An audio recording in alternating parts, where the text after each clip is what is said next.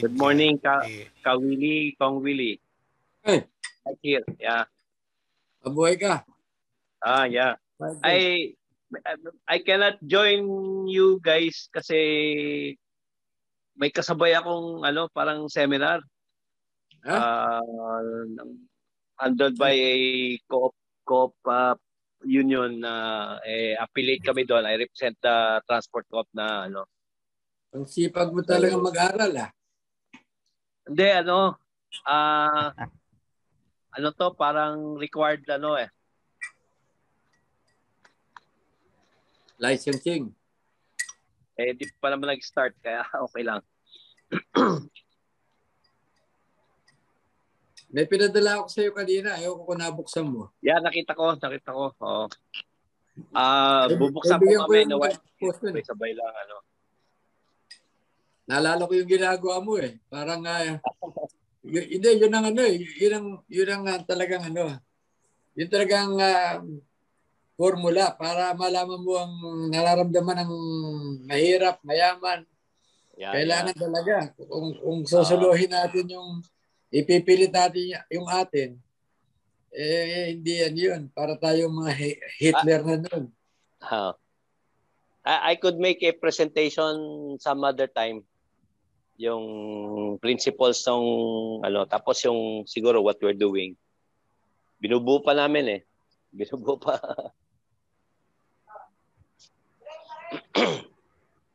Maganda yung yung formula mo na pwedeng iutang tapos self-liquidating. Hamiltonian principles. Yung Hamiltonian credit principles. Kaya lang baka magatang mga bangko sa atin. Oo, talagang Yan ang malungkot So ang dyan, you do it, you don't announce it basta you implement it na lang.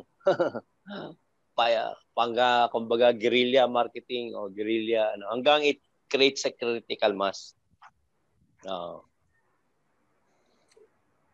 Parang leadership by example. Kasi pag nakita nilang marami nang gumagaya, mapipilitan mag-adjust yung mga yan. ma-adjust. Pero dictated din ng mga IMF, World Bank, yung mga yan. Tama. The global banking system, kontrolado na buong mundo, all central banks saka network yan.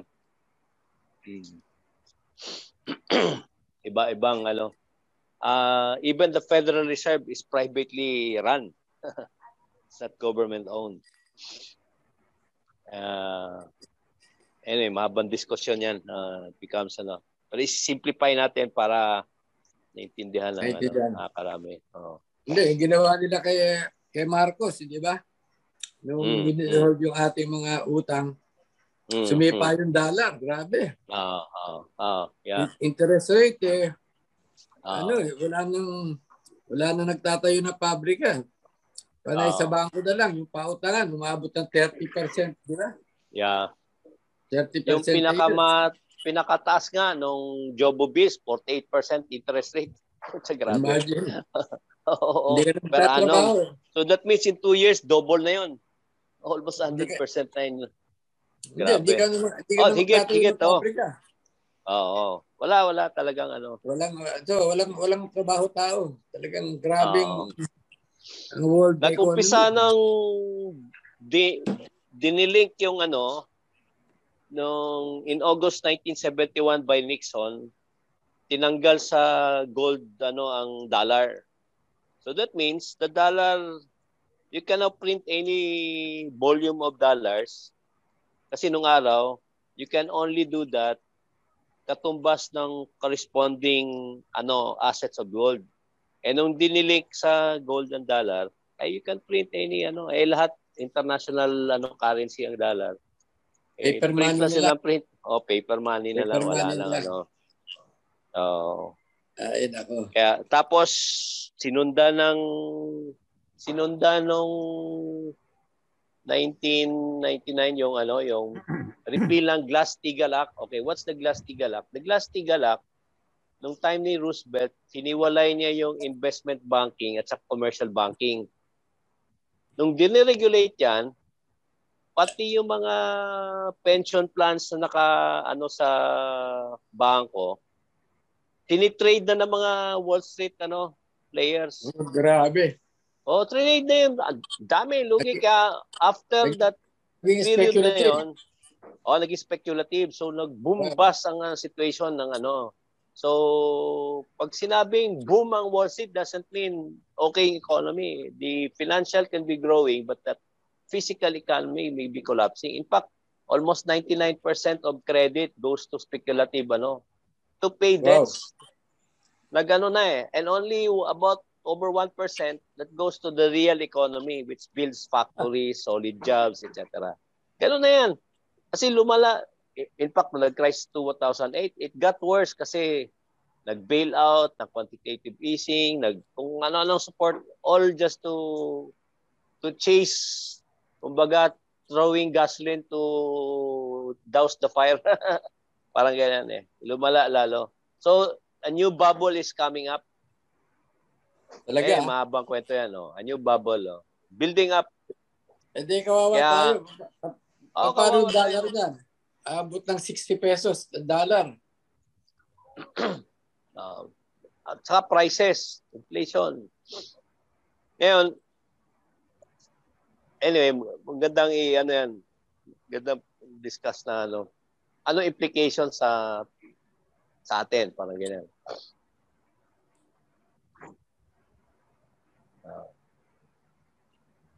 Ang mga bangko, whether may crisis or hindi, they make money. For every dollar in capital, they lend 10 times. Hindi naman magdi-default yung 90% noon. Kaya kayo magde-default. Hindi sila na may-ari ng mga mga nakasanla sa kanila. Yeah, tama kasi may katumbas na asset yan in fact, ang video, sila na nagmamanage ng mga ibang mga sinanda ng mga malalaking dami na foreclose mga property. Yung mga hindi nakapagbayad, ganyan. Do you know that the banks, commercial banks, are worse than the loan sharks? Okay. I believe that. Ito simple. 80% ng depositors are below are depositors na with minimum balance below 2,000. Nasa 2,000 karamihan diyan ganyan. Ganyan lang level. Ilan lang yung mga milyon-milyon nasa bangko yan.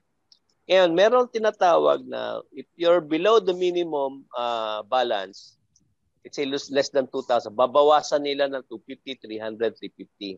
And the highest among banks is 350 pesos. Okay. So, the first month na below minimum ka 2,000, babawasan 350 yan. So, 350 divided by 2,000, that's about 17% plus, no? For that month, annualize ang kwenta na interest rate. So, 17 times 12 months per annum, that's about 210% thereabouts, no? For the first month pa lang. On the second month, babawasan naman, kasi hindi mo na maintain yung balance babawasan naman another 350. I-divide mo doon sa remaining balance na 1,650 na yan. Di ba? You get an amount, ilang percent na yan, times 12 ulit. Palaki lang palaki until it reaches hundreds of hundreds. 600%. Sundan mo yung computation na yan and you'll be surprised. 80% ng depositors ganyan. That's why I'm claiming the banks are worse than loan sharks. Ang 5-6, 20% lang yan Doon na tayo sa Bombay. Walang application form pa. Tapos, ito pa. Okay. Ang theft, ninanakawan ka, hindi mo alam, di ba? Ang qualified theft, ang nagnakaw sa yung katiwala mo. Ang robbery, persang kinuha sa'yo. In this case, katiwala mo, persang kinuha sa'yo. So, anong tawag doon? Are the banks bank robbery or qualified theft all at same time? Boss, Anyway, food for thought lang yan. Food The for thought. bank is the greatest scammer. Grabe. Ah, Ay, nako. kaya, Talagang ano. kaya ngayon, bawat withdraw mo, may bawas na 18 piso. Pag nag-check ka ng balance mo, may bawas din. So, kaya akin, hindi ako nagabangko. Nakuha ko lang, alimba, dumating pensyon ko, kuha ko lahat. Kasi kung mag-withdraw ka, bawasan niya eh. Isang kuhaan lang akin na ginagawa. Ay, ibang case yata sa pension. Parang ano. Pero yung typical depositors lang, mga wage workers, mga ano, Hindi, bawat bumababa talaga withdraw sa mo, minimum. bawat withdraw may mo, bawas. binawasan ng 18 pesos. Kaya Grabe, ginagawa no? ko, isang withdrawal lang. Kuha na. Kuha Tama. ko na lahat. Tapos sabi ko sa mga anak ko, wag na kayo magbangko. Tapos yung 3-year clearance, 3-day clearance, di ba? Eh, sa GCash nga, real time. Nakaka-send, receive ka ng pera mo. Real time. Ito, pag nagpadala ka ng ano, sa bangko, kung na-cheque, clear pa na 3 days. Oh, may clearance ka pa. Pwede naman text o pwede ano, okay na yun. I mean, di ba? May pera yan, may bank account. I mean, with the sophistication ng technology. Pero, siyempre, gagamitin nila yan. 3-day, ano. Yung overnight loan calling rate. Anyway, wala po I have to go. Okay, I have to go. Thank you. Okay. Thank you. Okay, sige, thank you. I just keep this on kasi nandun ako sa laptop for yung seminar ko. Okay. Kinig lang ako din, just in case I can pop in para ano lang. Thank you. But I have to go kasi nag-start na doon sa kabila. Okay, sige. Thank you. Ang papa ko, stricto talaga yan.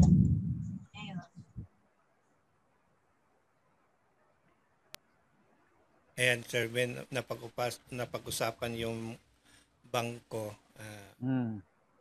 Kung magbalik tayo sa 1899, sa dating 1899 sitwasyon, ito pa rin yung pera gagamitin natin na perang control ng mga kabal, control ng bankers at or gagawa tayo ng sarili nating pera or sarili nating monetary para we have our control. Kung ako ang masunod na because we are sovereign state, let us maintain the sovereignty, our sovereignty. Not that we have to copy from somewhere. Ngunit, ang sabi nila, hindi tayo mabuhay kung tayo lang. Eh ano ang silbi na sinasabi na the Philippines is the richest country in the world? Kung ganyan ang katuwiran. Ha? Ay, ang problema natin sa Pilipinas, yung greed of power, greed of wealth, greed of tapos siraan. Walang pakialam sa kapwa. Yan ang problema natin. At gahaman. Gahaman. Ito lang sa akin dahil ito karaniwan na problema sa mga seaman. Ang seaman, malalaki ang sahod. Ako, nakaranas ako na monthly ko kalahating milyon as a chief engineer. So, ang iba, parang nainggit na doon. Alam mo kung bakit? Sabi niya, di po, ilang buwan ko trabaho ang isang buwan mo. So, sa madaling salita, parang nagkainggitan. So, anong ginawa nila ngayon? Nahala pa-training ng mga seaman. So, ang kinita mo sa barko, tama lang, bayad mo naman sa training fee mo. May training na 60,000 per course. Kaya pina-abolish ko yon. Pero sa ngayon, na-abolish na. Pero violation yun sa international convention kasi may kasabihan doon sa international treaties na kung ano ang naratipika ng bansa, dapat ay in good faith sundin. Pero hindi nasunod Kung saan sila kumita ng true corruption, ay gagawa sila ng memo circular o ito naman mga seaman, takot naman makipaglaban dahil baka hindi daw makasakay. Sige, bayad lang na bayad. Kaya kung maganito ang sistema natin, wala mangyari. Kaya dapat mapalitan itong sistema na yung atin-atin, hindi yung sa kapwa natin, atin pa. Yan. Kung mayaman talaga, okay lang. Eh, problema kung sino pa ang pinakamahirap, yun pa ang pinag-iisipan nila na lokohin. Wala yun ang paboritong lokohin, yung mahihirap. Oo. Yung may kasalanan po dyan, yung mga may kaya. Kahit sa halalan, ayaw turuan yung mga mahihirap. Ayaw nilang ipakita. Kasi yung mga may kaya, sila lang ang pwedeng mag-research sa mga kwalifikasyon ng mga kandidato eh. Yung aking binibentang voters education, pumapalakpak ito mga kaskwela ko, wala namang gustong magturo. Kasi kung ang mahirap, matatalino yan eh. Kung bibigyan mo ng tamang impormasyon, mas matalino sa matalino yan eh. Dahil sila, ang mahirap, natitikpan nila yung hirap eh.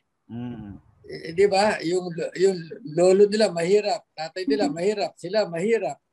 So alam nila kung ano talagang problema, kung bakit sila mahirap.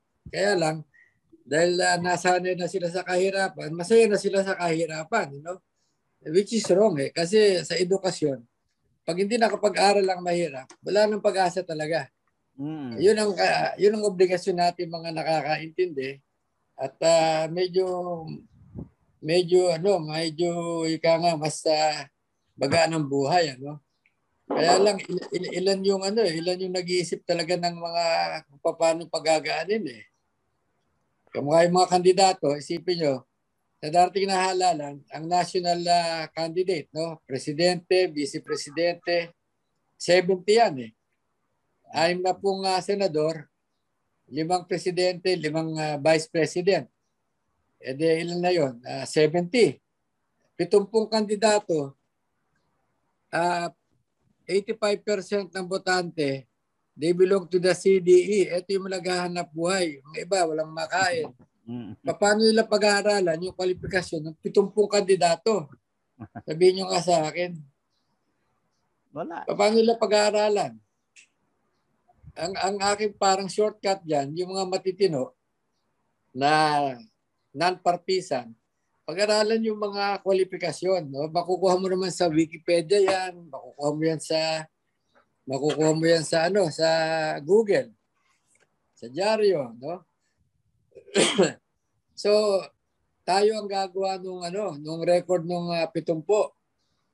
Tapos i-check natin na totoo, hindi walang paninira. I-fact check mo kung tama ba ito, totoo ba ito. And then, dahil yung 85% ang mahirap, walang oras na pag-aralan, yung mga kandidato, gagawa tayo ng parang mock election. Pipili tayo ng mula sa A, B, C, D, E na botante para sa kanila ipapasa yung mga na-research natin. Tapos, magbobotohan sila. May grading system. Para bang yung pasado 3, yung medyo 2, yung baksak 1. May grading system, may scorecard ng bawat isang delegado, Baksak 1. So yung mga yung produkto ng mock election na yun ang konsyensya ng mga nagmamahal sa mahihirap at represented naman sila dun sa mock election. Kailangan mas maraming delegado mula sa Class E. Dahil yan ang pinakamahirap eh. Hindi pwedeng kasing dami ng Class A. So yung demographic yan, kailangan fair. Kukunin natin ang percentage ng A, B, C, D, E. Ayun, kandari. Good morning. Morning. So yung resulta ng halalan, nung mock election, ilalabas natin yun. Pero hindi natin sasabihin sa kanila, yung number 1, yun ang iboboto nyo. Yung top 12 sa senador, yun ang iboboto nyo. Pabayaan nyo silang gumawa ng kanilang diskarte Pero alam na nila na ito yung ranking. Kasi bigyan natin ng laya na makapag-isip. Kailan turuan natin lahat tayo. Paano mag-isip? Hindi natin pwedeng parang binubuli natin. Ano? O ito gusto namin. Ito boto nyo. Mali yun. So bahala na sila mag-usap-usap na magkakapit-bahay. Sabi nila, ito lumabas dun sa mock election ng mga kagalang-galang, ng mga retired, leader ng mga magsasaka, ng mahihirap, urban-urban. Anong palagay nyo? Bahala na sila doon. Pero at least, mas magaling yung kaysa sa SWS o Palsacia. Pero kasi pinag-aralan eh. Okay, nandito si Engineer Virgilio Pedicon Jr. Sir, Virgilio, go sa problema niyo sa kuryente. Oh yes, good morning. Yes, okay. Pwede kong ikwento na ngayon? Sige. Okay, sige. Siguro alam niyo na po na dito sa Albay, may dalawa pong malalaking geothermal power plants, north of Legazpi, Tuwi, and southeast of Legazpi, Maanito, and Bacon, Sorsogon. Ang total output po nito ay conservatively estimated 247 megawatts. Ang kailangan lang naman po ng buong Albay sa ngayon ay 90 megawatts. So may excess kami na pwedeng ibigay sa ibang lugar. Kaya lang po, ang problema, ang probinsya ng Albay ay isa sa may pinakamalalang problema sa kuryente. Sa ngayon po, kung irarank mo yung lahat ng electric cooperatives sa Pilipinas, 121 of them all, ang Albay po kasama dun sa bottom 4. Pinakamababang 4 na electric cooperatives na may problema. Kasama po namin doon yung Lasureco sa Mindanao ito, Tawi-Tawi, Sulu at yan. Kaming 4, Tawi-Tawi, Sulu, Lanao del Sur, Albay. Mauunawaan natin kung bakit may problema doon sa Tawi-Tawi at Sulu because well known na depressed areas ang mga ito. Sa Lanao del Sur, ang dahilan daw ng mga tao doon, bigay ng Diyos yung hydroelectric power plant doon, kaya hindi sila dapat magbayad ng kuryente. Kami sa Albay, bigay din ng Diyos ang geothermal power plant na 2. Pero hindi namin sinasabi na hindi kami magbabayad. Pero sana man lamang bigyan kami ng parang benefits out of these God-given resources. Ang nangyayari po, buo.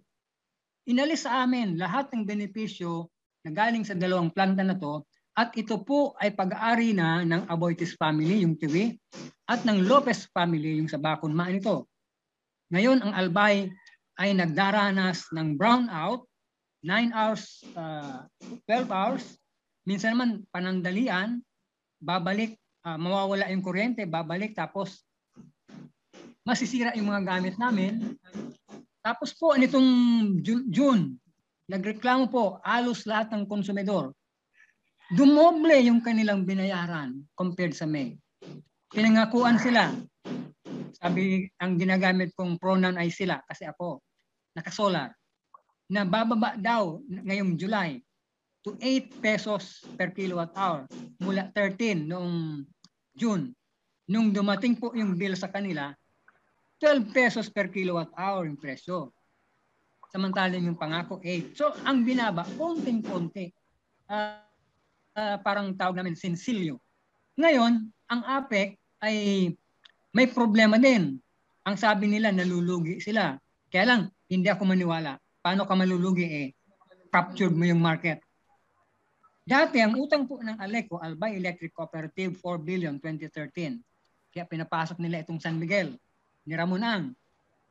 Pero po ngayon, after 7 years, hindi po nabawasan yung utang. Nadagdagan ng 3.3 billion 7.3 billion na ngayon ang problema ng mga Albayano. Hindi po natupad yung nasa concession agreement. Ito pa po ang masama. Batay po dun sa kontrata, kung may kita itong APEC Albay Power and Energy Corporation ng San Miguel, hatiin 50% sa ALECO, pambayad sa utang, 50% ibubulsa ng San Miguel para dun sa mga stockholders nila. Ngayon, ibig sabihin yan, 2 ang dapat pagsumikapan ng mga Albayano. Yung pambayad sa utang at yung ibibigay na kita ng San Miguel. Kaya yung 4 billion na yon, dapat kumita ang APEC ng 8. Para yung 4 billion ibayad sa pinagkakautangan, yung 4 billion ibibigay sa San Miguel. 7.3 na ngayon. So may 14 billion na ang kailangang pasanin ng mga albayano para ibayad sa utang at para ibigay sa San Miguel, nakita nila. Ganun po ang kalbaryo ng mga albayano ngayon. Ayaw pang lumayas. May petition po kami dito. Sana po lumayas kayo. Ang nakapirma na po, 3,459 as of last night. Pero sabi ng APEC, hindi kami lalayas kasi love namin ang mga albayano. Kami po na insultong grabe sa amin. So ano po ang maaari namin gawin dito? Pag linaban po namin sa korte, patatagalin nila. Baka tapos na yung 25 years na period ng kontrata, hindi pa tapos yung korte o yung kaso sa korte. Papabuti na yan sa Supreme Court. So ang laban po namin ngayon, political. Kami po ay nag-encourage sa mga albayano na lumitaw para kumandidato at kalabanin yung mga politiko na naging padrino ng San Miguel para makapasok dito. So ganun po ang naisip naming strategy, signature campaign, political battle, at meron po kami. Ayaw kong gamitin ang salitang boycott. Ang ginagamit ko ay freedom to choose other products than those of San Miguel. So yun po ang aming kinakampanya dito. Engineer. San Miguel product, apo. Ang dito sa Manila, ang pinaglalaban namin na i-implement ng gobyerno ang Artikulo 12 na ang ibig ko sabihin sa panahon ng kagipitan dapat take over ng gobyerno ang mga public utilities kaya ng kuryente, tubig, telcos, mga tollways. Dapat take over ng gobyerno yan. So dahil yan nga sabi ko na nag-post kami pati KDP malaban din diyan na sovereignty reside in the people. Itong mga nakaupo sa gobyerno natin, nasa atin ang kapangyarihan. Kung magsolido lang tayo na magkaisa tayo, wala silang magawa diyan. Ang problema naman natin, watak-watak. Di ba? Gaya sa kuryente. Nag-propose kami na huwag bayaran ng kuryente, ganun din ang tubig. Ay ang problema sa mga subdivision, nagabayad sila dahil ayaw nila matanggalan ng kuryente, tubig. So ang mga mahihirap, lalo nahihirapan, napipilitan sila kasi ginaputulan sila pag hindi sila nagbayad. Opo. Sir, actually doon sa petition namin, number 1 doon sa solution na ino-offer namin, i-take over ng provincial government ang aming distribution utility. Ginawa po nila yan sa Pantaw Port. Provincial government ang nag-operate and manage ng Pantaw Port, doon po sa Libon, Albay.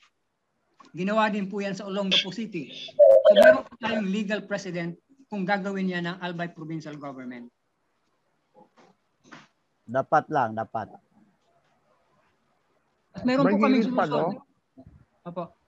Sige po. May hearing pa po sa August 5, no? Meron po, meron. Ako ang complainant doon sa ARC. Virtual hearing. Okay. Kasi po, mga buong barangay, pinuputulan nila. Kahit hindi kaya, dinadamay. Pumayag ka sa virtual hearing pala. Well, yun lang po ang namin, paraan. Doon sa Pangasinan, may kakilala ako doon na nakipaglaban din. Sabi sa kanya, mag-virtual hearing. Pero sabi ko, may hearing ka naman sa Senado. Sa Senado na lang kayo mag-usap para mag-alaman. Kasi sa virtual, baka sabihin niya, kasi pumirma ka naman lumayag ka naman Pero kung doon sa Senado, at least may mga senador na nakabantay at magandang ebidensya yon kung ano ang sasabihin nila. Hapon po, 2 days ago, participant ako sa Senate Committee hearing, yung sa Senate Committee on Public Services.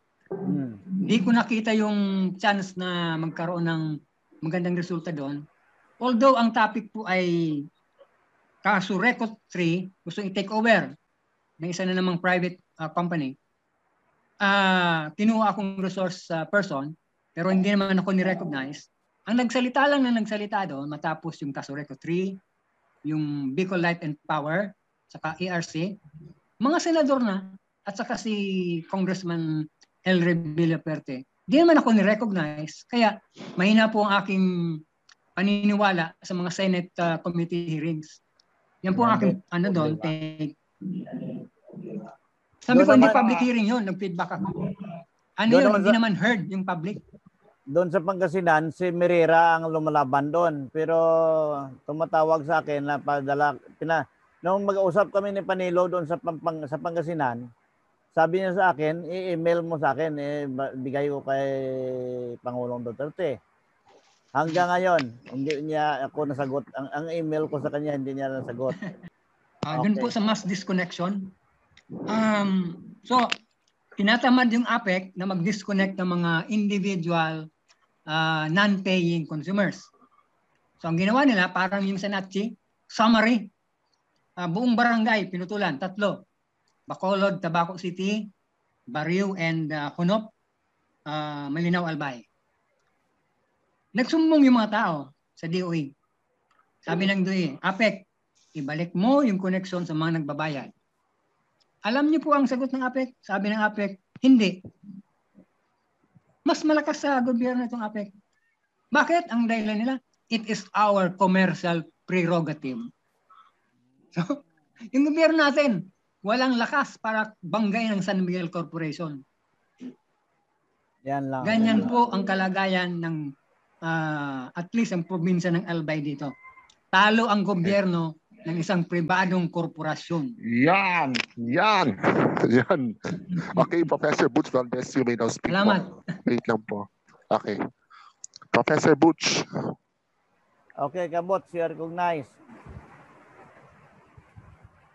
Kabots, napag-usapan ng kurente dito sa Albay. May madagdag ka doon.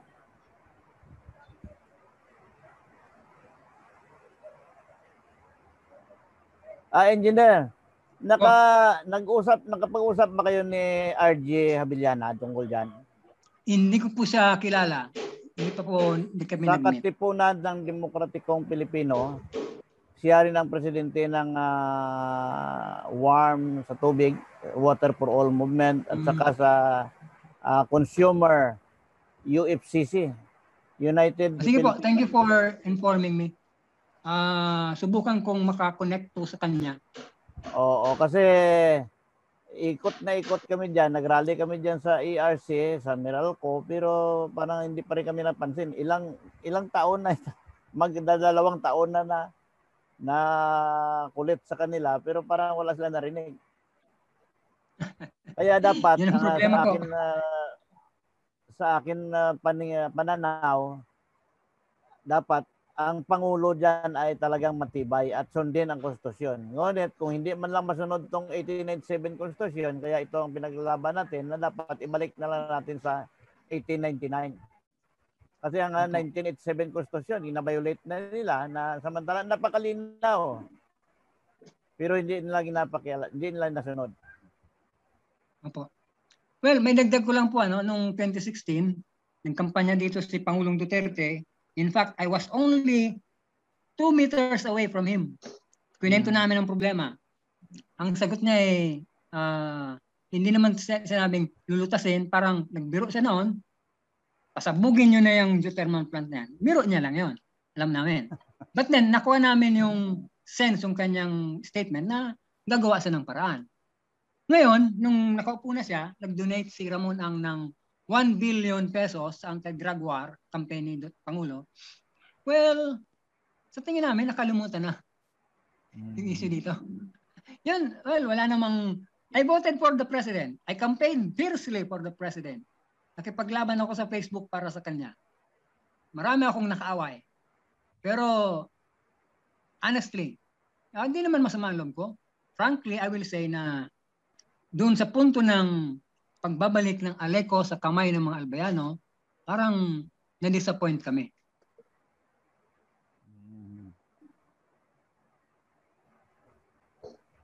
Yun po yung katotohanan niya. Hindi naman kami aasa dito kay Leni Robredo, kahit sa Bicolana, taga Camarines Sur, kapitbahay namin. Kasi nung tinanong ko yung close contact niya doon na kabarkada ko nung college, tinanong ko, will Lenny stand against privatization of electric cooperatives? Ang sagot niya sa akin, pabor si Lenny Robredo sa pag-privatize ng electric cooperatives. Sorry, Bicolano ako, Bicolana siya, I will not support her. Prangkahan na to. Okay. Hindi naman ito personal na laban natin. Ito ang pinaglalaban natin ay ang ating mga kababayan. Kaya kung sakali matuloy itong 2022, nasa taong bayan yan kung ano ang kanilang desisyon. Dahil sa ngayon, may balita kami na nasa second reading na ang mandatory vaccination. So, ang pag 100% ownership ng mga foreigner sa tubig kurente, parang pinapayagan din nila. So, nasa taong bayan yan kung iboto nila yung mga tao na nagtatumatayo dyan. Ang problema lang natin, ito na mga bumuboto, hindi naman nila alam kung ano, sino yan ang mga tao na yan na kumakalaban sa taong bayan. Kaya ulit-ulit lang na the wrong from the start, in between to the end will always be wrong. Opo. Marami tayong dapat pagtrabahuhan, malaki ang problema, willing kami na makipaglaban na pangmatagalan. For as long or how long it takes, we'll give it all our best. Okay, so tigil muna natin itong tungkol sa kurente at 9 o'clock na. So now let's go to the 1899 Constitution. We're still trying to purge it kasi we realized last week na some of the lists that were... Carlo, si Senator Lina na pumasok na. Mel, paki-unmute mo, paki-ano mo si Senator Lina. Senator Lina, good morning. Of this and good morning. The steps, you already pitched the steps and to go forward with this. We're just waiting for Sir Nelson for the confirmation. Sorry, not Nelson, si Mark for the opt-out. But okay, sir. Okay, so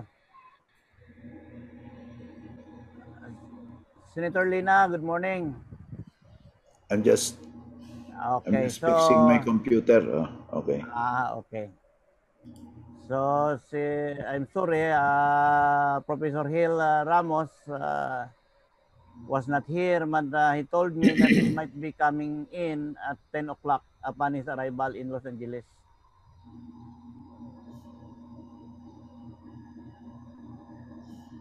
So, sa mga nakikinig na nandito ngayon, Professor Boots, can you say something?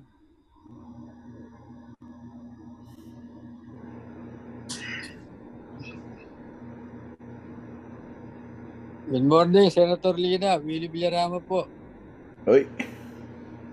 Inayos ko lang yung aking computer. Sandali lang.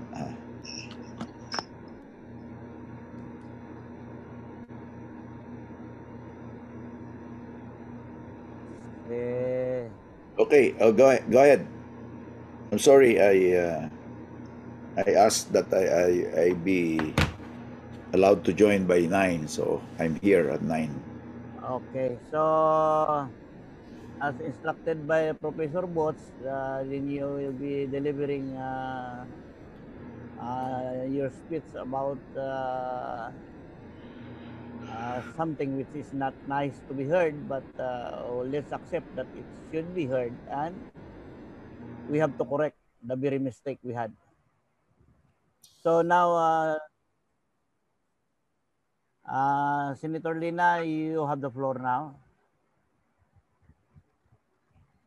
Okay, thank you very much. My countrymen,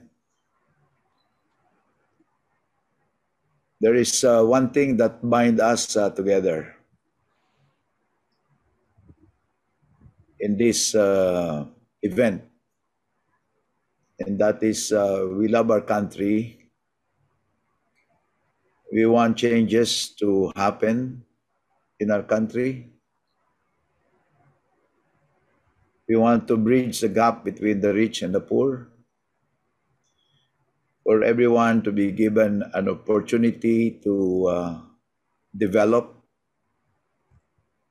his or her potentials as human beings. We love our country and we want to see that the family of nations give due respect to our country and our people. We have been dreaming about this for a long, long time. That was the dream that our forefathers also entertained since 1898, when we won the fight against the colonizing country, Spain. Although the Americans took away that independence that we deserve, the Japanese came, took over temporarily, and then World War II ended with so many Filipinos losing their lives fighting alongside the Allies. In 1946, the Commonwealth period was ended. Theoretically, we were in control at the time of our own destiny. But neocolonialism has its own way of showing up. And our elite failed to sustain the momentum of nationhood and independence.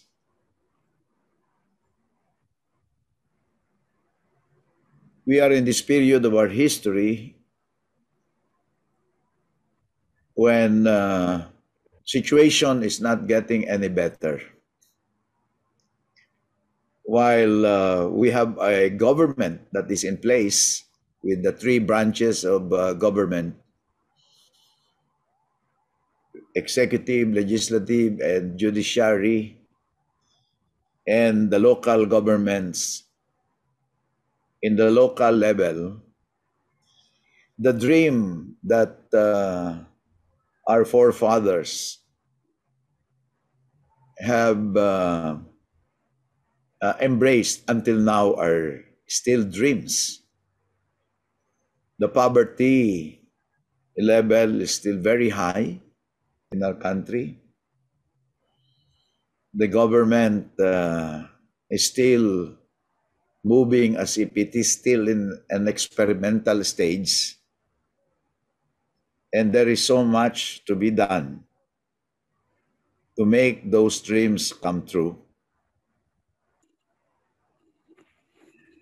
The way that we decided to go in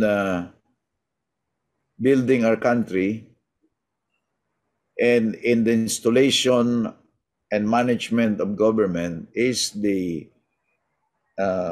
system of democracy, where theoretically the people make the decision, sovereignty resides in them, and all government authority emanates from them. That, in essence, is democracy, an ideal concept.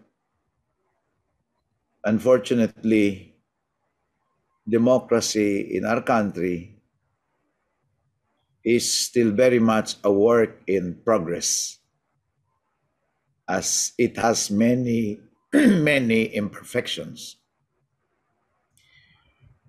Why? Because there is really no way by which people can make their own decisions independent of influences by those who have a better share of the wealth of the country.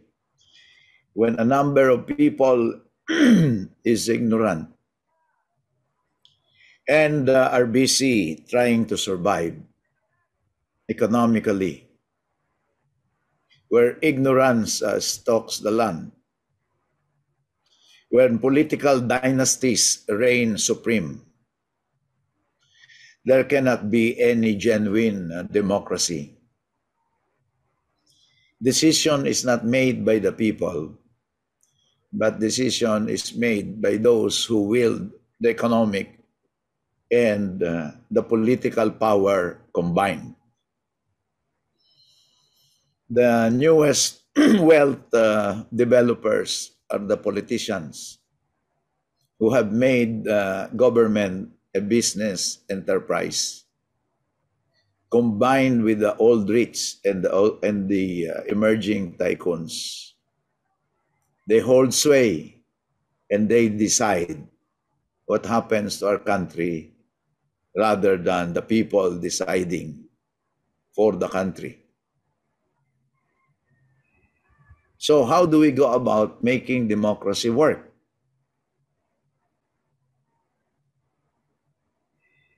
My countrymen, we need revolutionaries. We need Filipinos who will be willing to lay down their lives if necessary. We need Filipinos who will share their time, talent, and treasure to the cause of democracy and to the cause of good governance, prosperity for all in a sustained manner. These Filipinos I am referring to will take up the cudgels of leadership for the rest of the country. They may come from all sectors of society. They may come even from the landed gentry. They may come even from the business sector. They may come from the ranks of the fishermen and the farmers and the laborers. I do not believe in class distinction. Everyone can rise above his own class. My countrymen, we need a critical number of Filipinos who will assume that leadership role. We are 110 million Filipinos. If we can only get 1% of Filipinos who know the vision for our country, clear on the mission, clear on a program of government which will address the problems of the country, then that's the only time we can hope that we can turn this country around. These Filipinos that I am referring to, unfortunately, are difficult to find.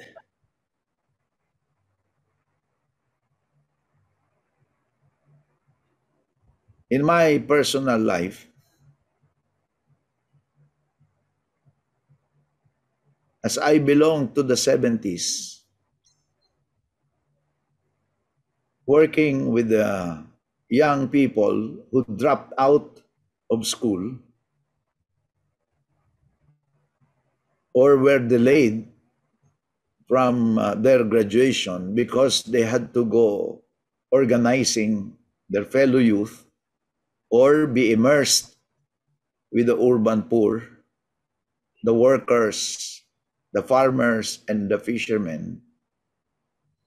That was the time in my life when I did not care about anything except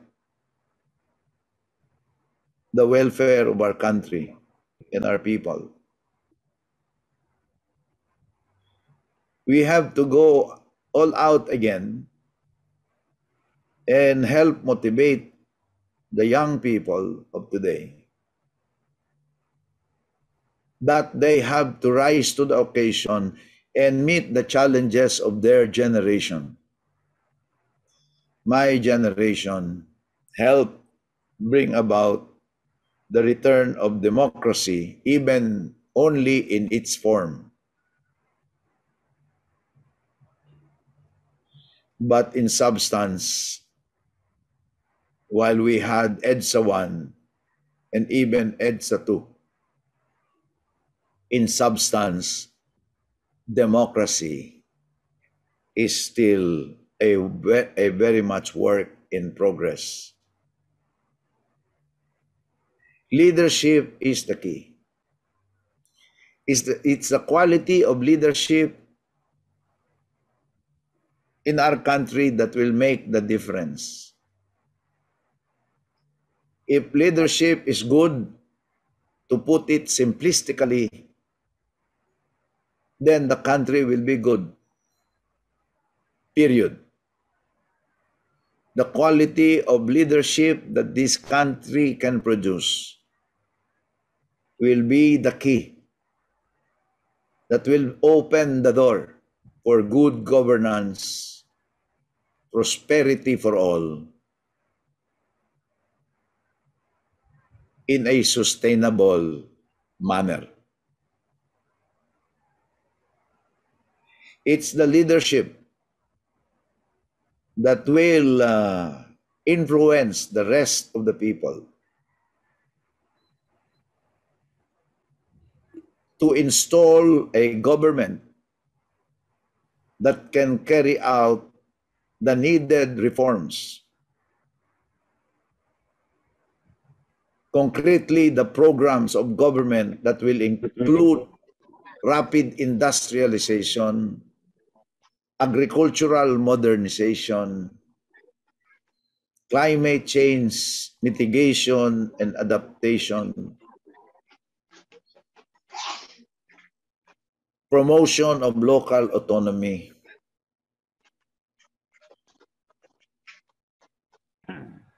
high priority for education, health, science, and technology, grassroots participation in all decision making, protection of our national sovereignty, making sure that what is ours is protected, like the resources that we have in our exclusive economic zone. A special protection program for the marginalized sectors of our society so that they can cope with the rest and be abreast in terms of development with the other members of society. In the end, when this leadership is present, then officials in government, national or local, will be the ones who will implement the needed programs in line with the vision and mission for our country.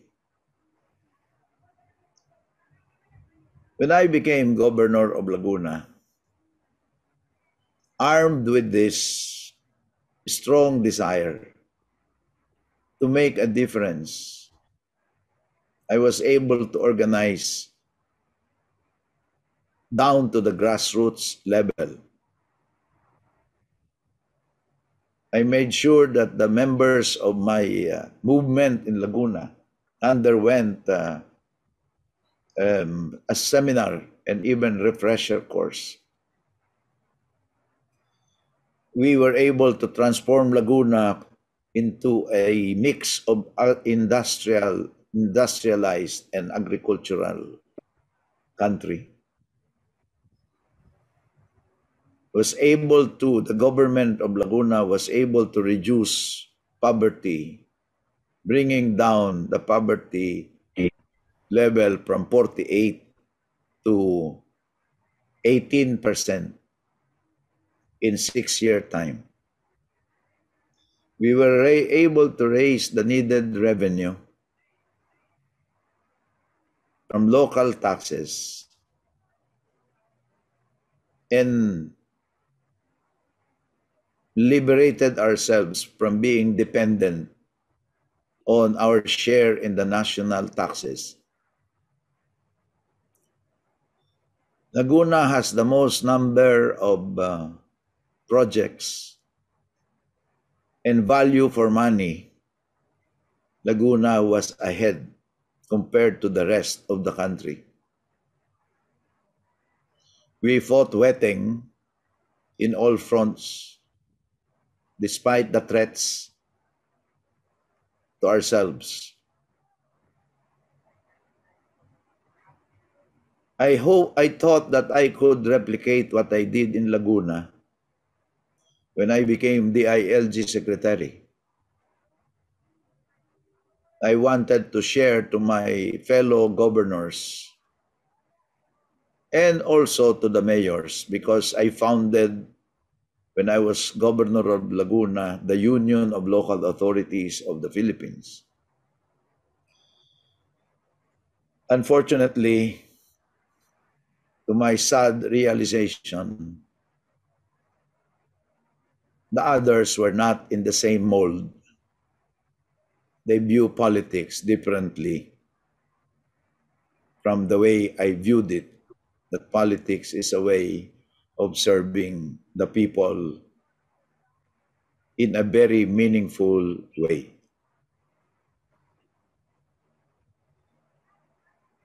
But let me tell you that this idealism that I still nurture up to this time was the product of my development as a young person when I was recruited to a movement where we were given the training and orientation to love our country above ourselves. And thankfully, with God's help, as I was also renewed in the religious way in 1989, I was able to sustain myself even if there were ups and downs, highs and lows in terms of my commitment. But generally, I have remained committed to see that our country will be a better place to live in, with leaders who will consider the country above their own interest. Let me go back and emphasize the role of leadership. From Batanes to Tawi-Tawi, can you imagine if we can form an organization that will lead a movement for change, to call it in a simple way, an organization comprised of individuals, young and old, men and women, but with the youth being a substantial part of the organization, to drill down in a very systematic way and sustained way this love of country, the values of love of country, and even love of God. These leaders who would not be corrupted, these leaders who would also be supported by the organization, these leaders who would be trained in the art and science of politics and governance, not just for today, but in the long haul, in a sustained manner. Even if there is conflict or difference of opinion in the leadership, there can be the nationalistas and the liberals in an ideal setting where the difference is only their approach to solving the problems of the country. Never mind, as long as the leadership in both is united in the deliverance of our country. If every barangay has its own organization of idealistic people, competent, incorruptible,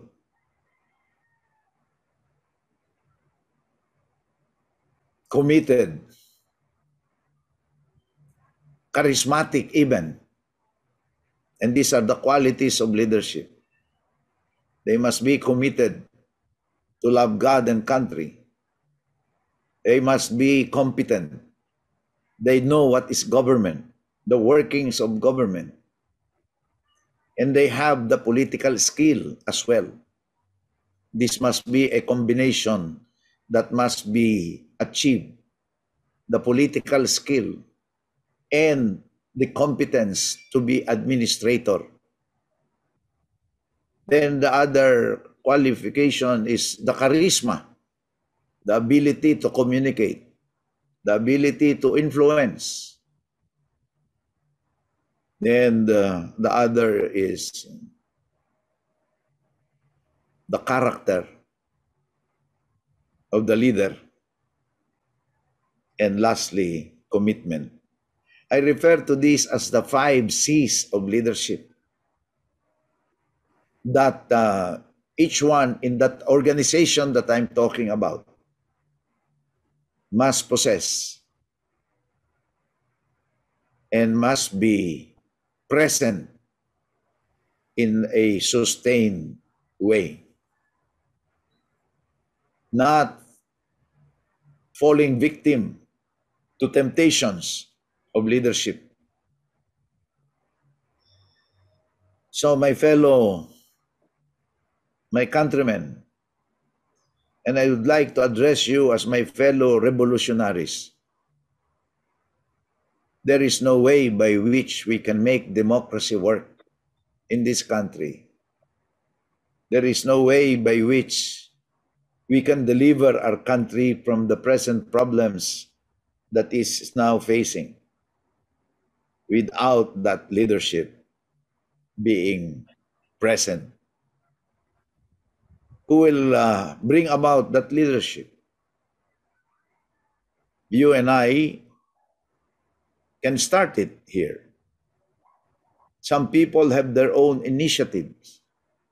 So we just have to compare notes, coordinate with them to hasten the task of installing this kind of leadership in our country, and consequently, the government that will bring about the needed, the realization of the vision and the mission to raise up as many servant leaders in our country to carry out the agenda for development, which will bring about good governance, prosperity for all in a sustainable manner. In this way, democracy will be meaningful although it will always be a work in progress, as improvement at the top will always be there. There is no stopping. There is no dead end. We have to push the frontiers of development in our country, and that includes making sure democracy is achieved meaningfully and in a lasting way.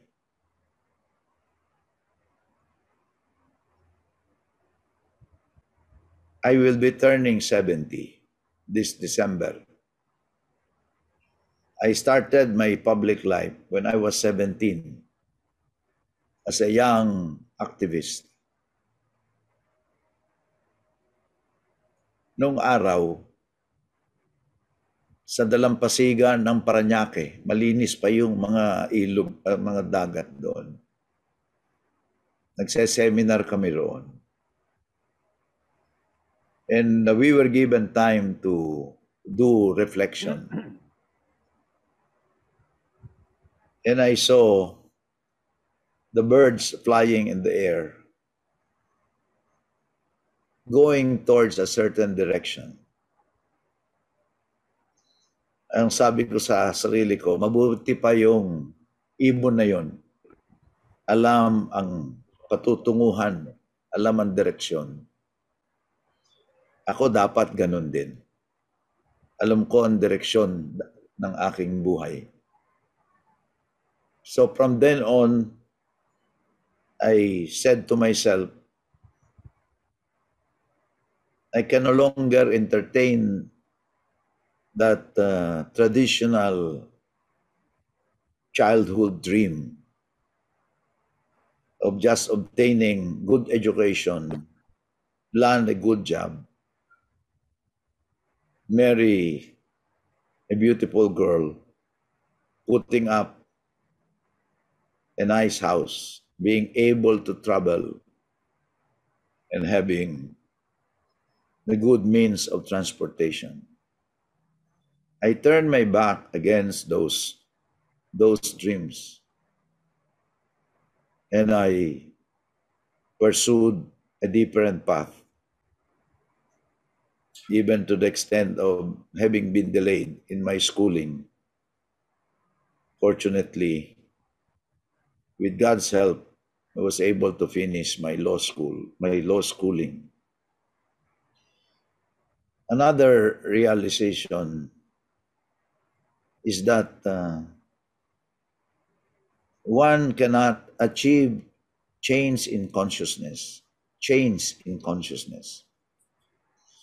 if one does not go through a traumatic experience or an experience that will break you. And I was broken. I veered away from the routinary pattern of existence. Another realization is that if change is to come, you have to be strong. You have to nurture yourself and be ready for the fight, because the establishment will not give up its perks and privileges. But it cannot be a Superman's fight. Each one who has seen the light must carry that light and share it with others. I was successful in some way,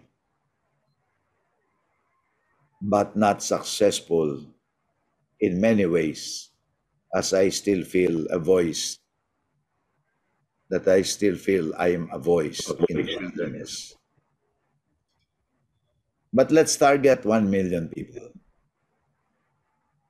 or 2 million at the most, of committed, competent,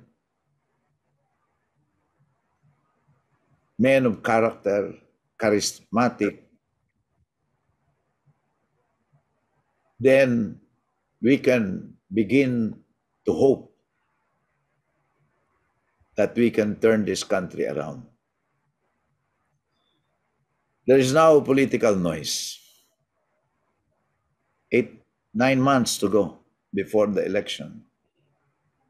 Again, we are focused on who will be the best candidate. We look for the personalities. Luma na yon. If we want change, yes, we will look for the persons. But we have to make sure that that person has clear solutions to the problems of the country. That's why I emphasize more on programs of government. Paano ba talaga iaahon ang mga mahihirap sa kahirapan?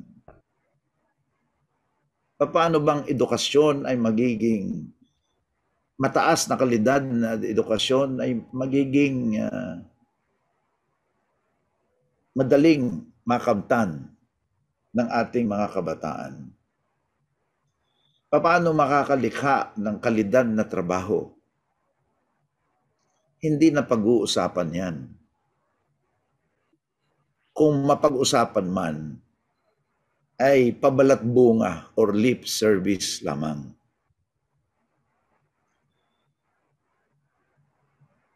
Nasa dapit hapon na ako ng aking buhay. When one turns 70, and I'll turn 70 this December,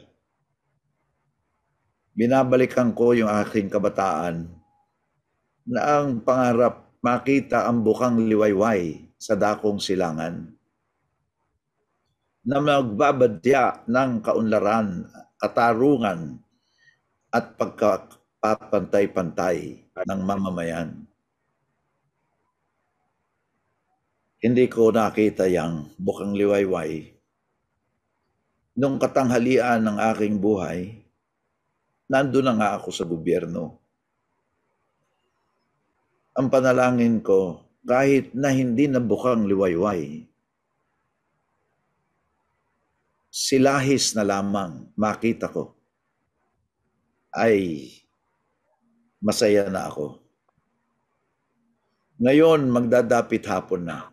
Malapit na sa takip silim ng aking buhay. Wala akong nakitang bukang liwayway. Hindi ko nakita ang silahis.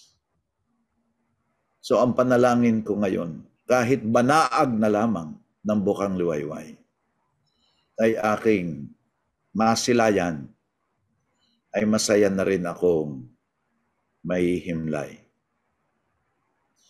May panahon pa. May panahon pa. At habang may buhay, may pag-asa. Kaya lamang, kinakailangan ng pagmamadali. At sa pagmamadaling yan, kailangan ang maraming kamay na magkakapit-bisig. Mga kamay na mag-aalay ng sarili. Lakas, talino, kayamanan, o buhay man para sa ating inang bayan. Maraming salamat sa inyong pakikinig. At kung kayo may mga katanungan, handa naman akong magbigay ng kasagutan. Mabuhay kayo, mga minamahal kong kababayan. Thank you, Senator Lina. And for those who are present today, if you have some question or inquiry, then just raise your hand.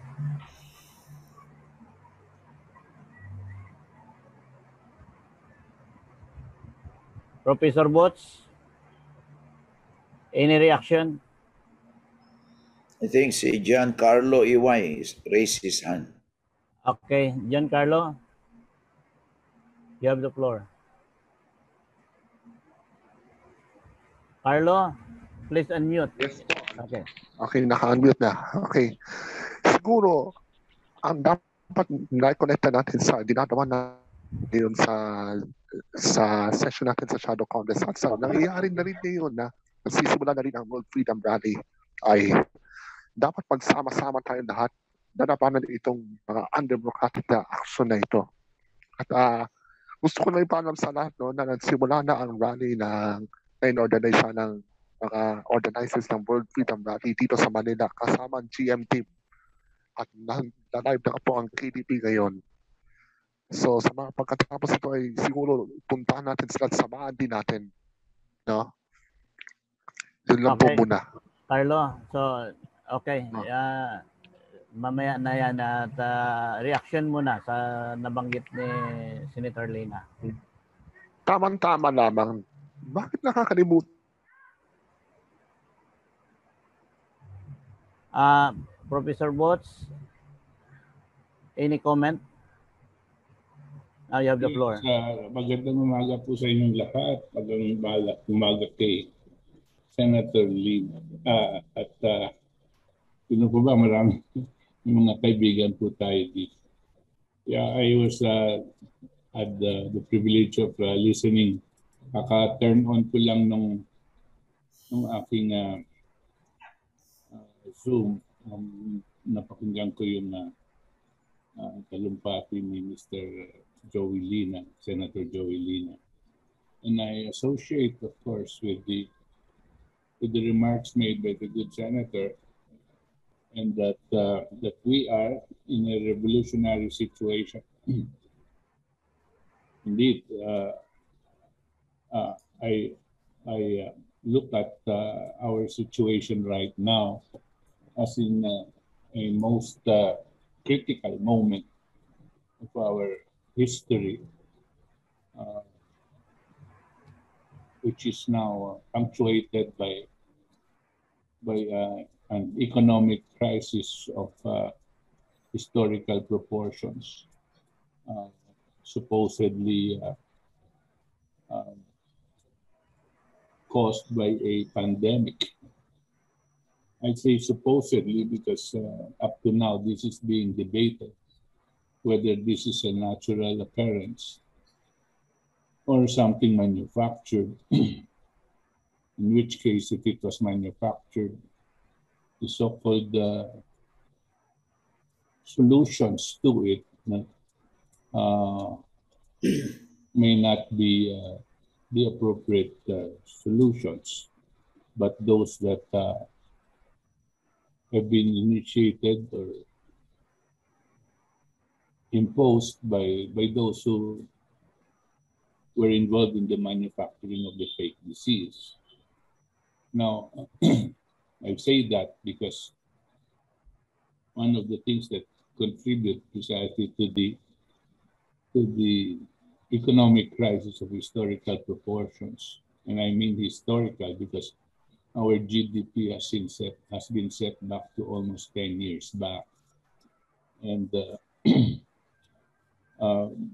we have lost about 10% of the GDP last year, and we're expected to lose something even more than that this coming year. We have unemployment of 22.5 million people, unemployment and underemployment. And the level of mortality of the economic crisis far surpasses those that we see presented to us by the Department of Health. Now, the conditions of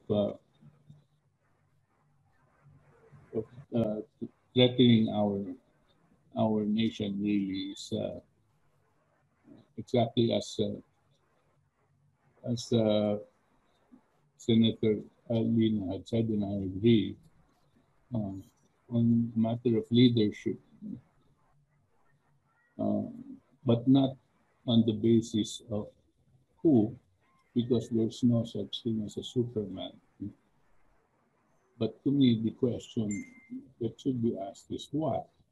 And the senator touched on it quite accurately when he says that whoever is presenting themselves as the leadership for the coming period should be presenting solutions and not lip service, as we've always heard from practically all previous administrations as they were trying to get themselves elected. The solution at hand that we're looking for right now is how will the country recover from this present situation? What are the economic recovery programs that should come out of our economic advisors and the leadership? Right now, they only rely on the vaccines as the magic medicine or potion that's going to all of a sudden, with a snap of the fingers, bring us back to so-called normal. Well, this is not going to happen.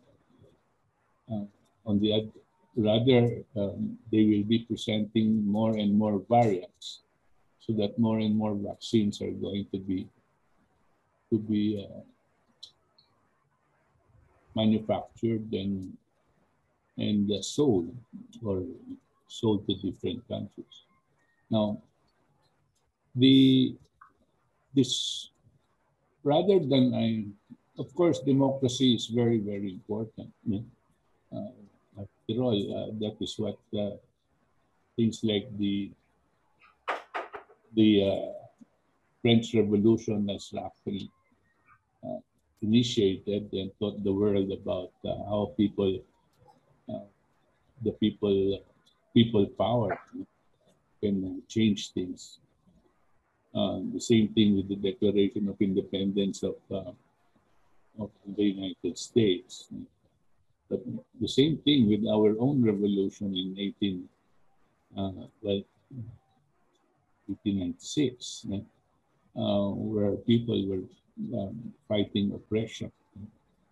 But in all aspects, we see that it was not democracy that they were fighting for. What they were fighting for was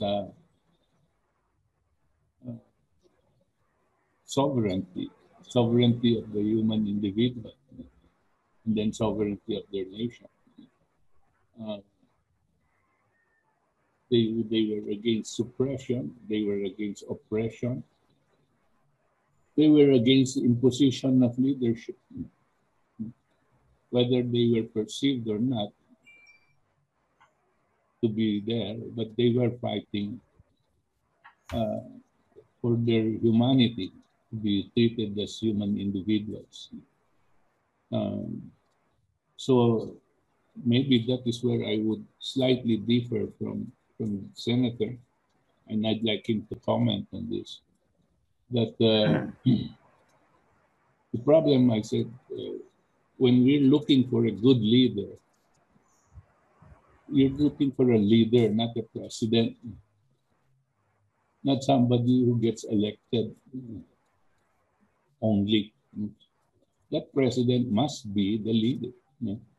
And there is a difference. There's a big difference. The president is elected through a democratic process. But the leader that you're looking for, Senator Lina, and I'm looking for as well, is somebody who really will lead.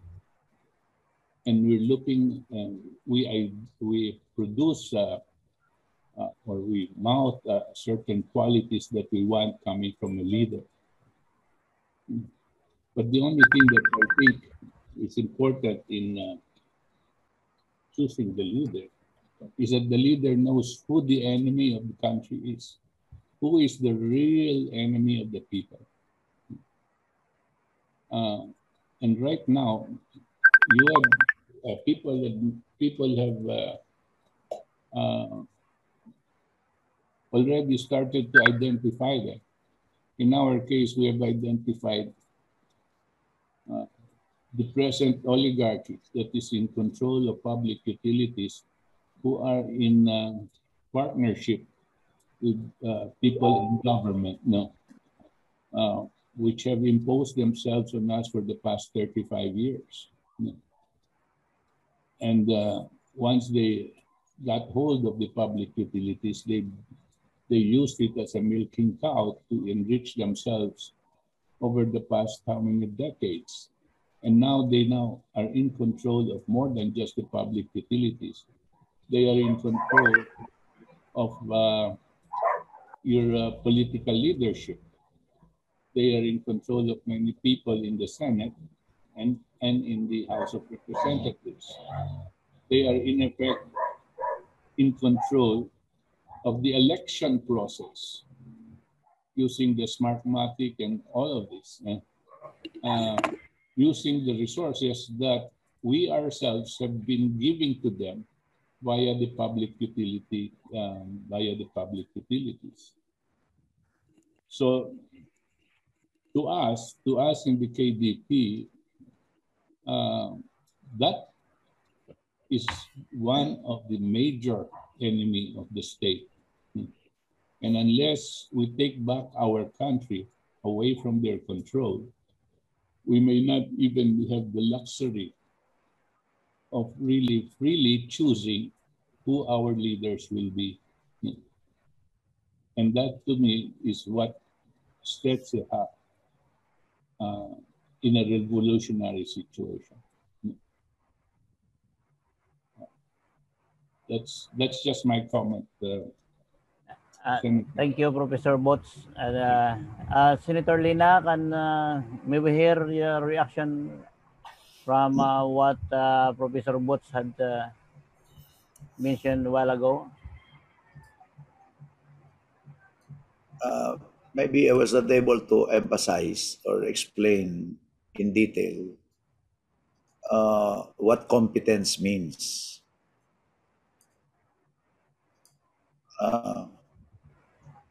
And the political skill that is needed. We are not in a vacuum. We have to, the leadership, when I talk of the leadership, it's the class of people, not just the president.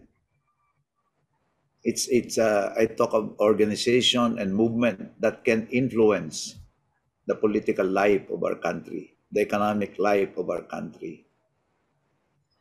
And so that organization, which will assume leadership, not necessarily in an electoral way, but that will be one of the activities of the organization. Competence means knowing your enemy. Because how can you bring about the reforms that you need if you do not know who are the stumbling blocks to the reforms being implemented? So it goes without saying that there will be an analysis of the situation. You have your objective of prosperity for all, your objective of a meaningful democracy. How do you bring that about? So competence includes knowing how to bring about these changes and achieving the objective.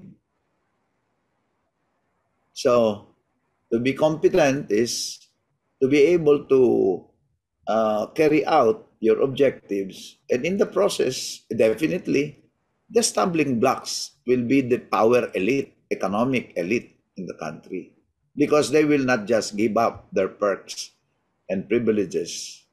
And I think that I mentioned that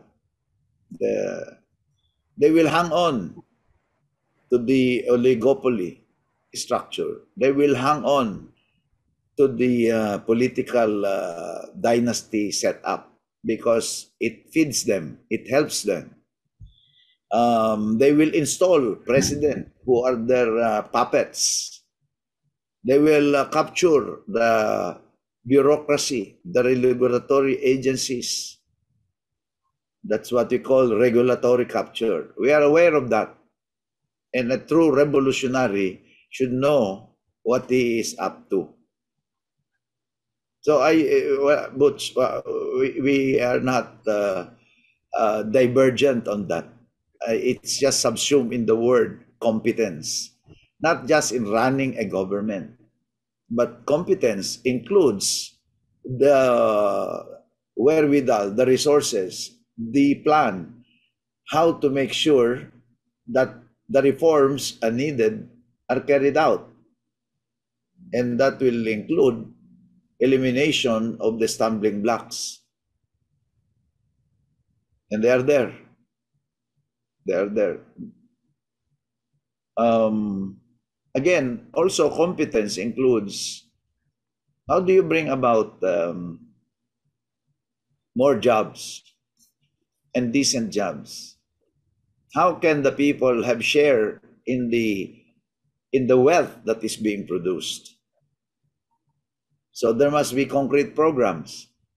And I'm sure, for example, if you talk about profit sharing, nako, lalabanan ka kaagad.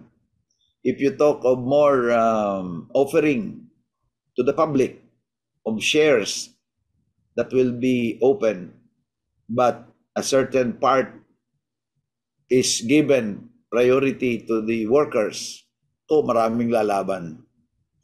So the enemy must be identified. That's correct. That's correct. There's no quibble about that. And it falls under the word competence. The leadership must be competent. The organization and subsequently the movement should know who the enemies are or the stumbling blocks towards the realization of a given vision. When I say prosperity for all, that's too general. It has to be broken down into parts. Access to electricity, access to education, access to livelihood, until people are empowered that they can decide for themselves.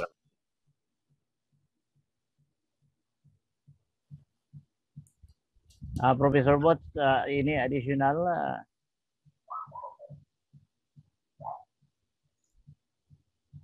any additional comment?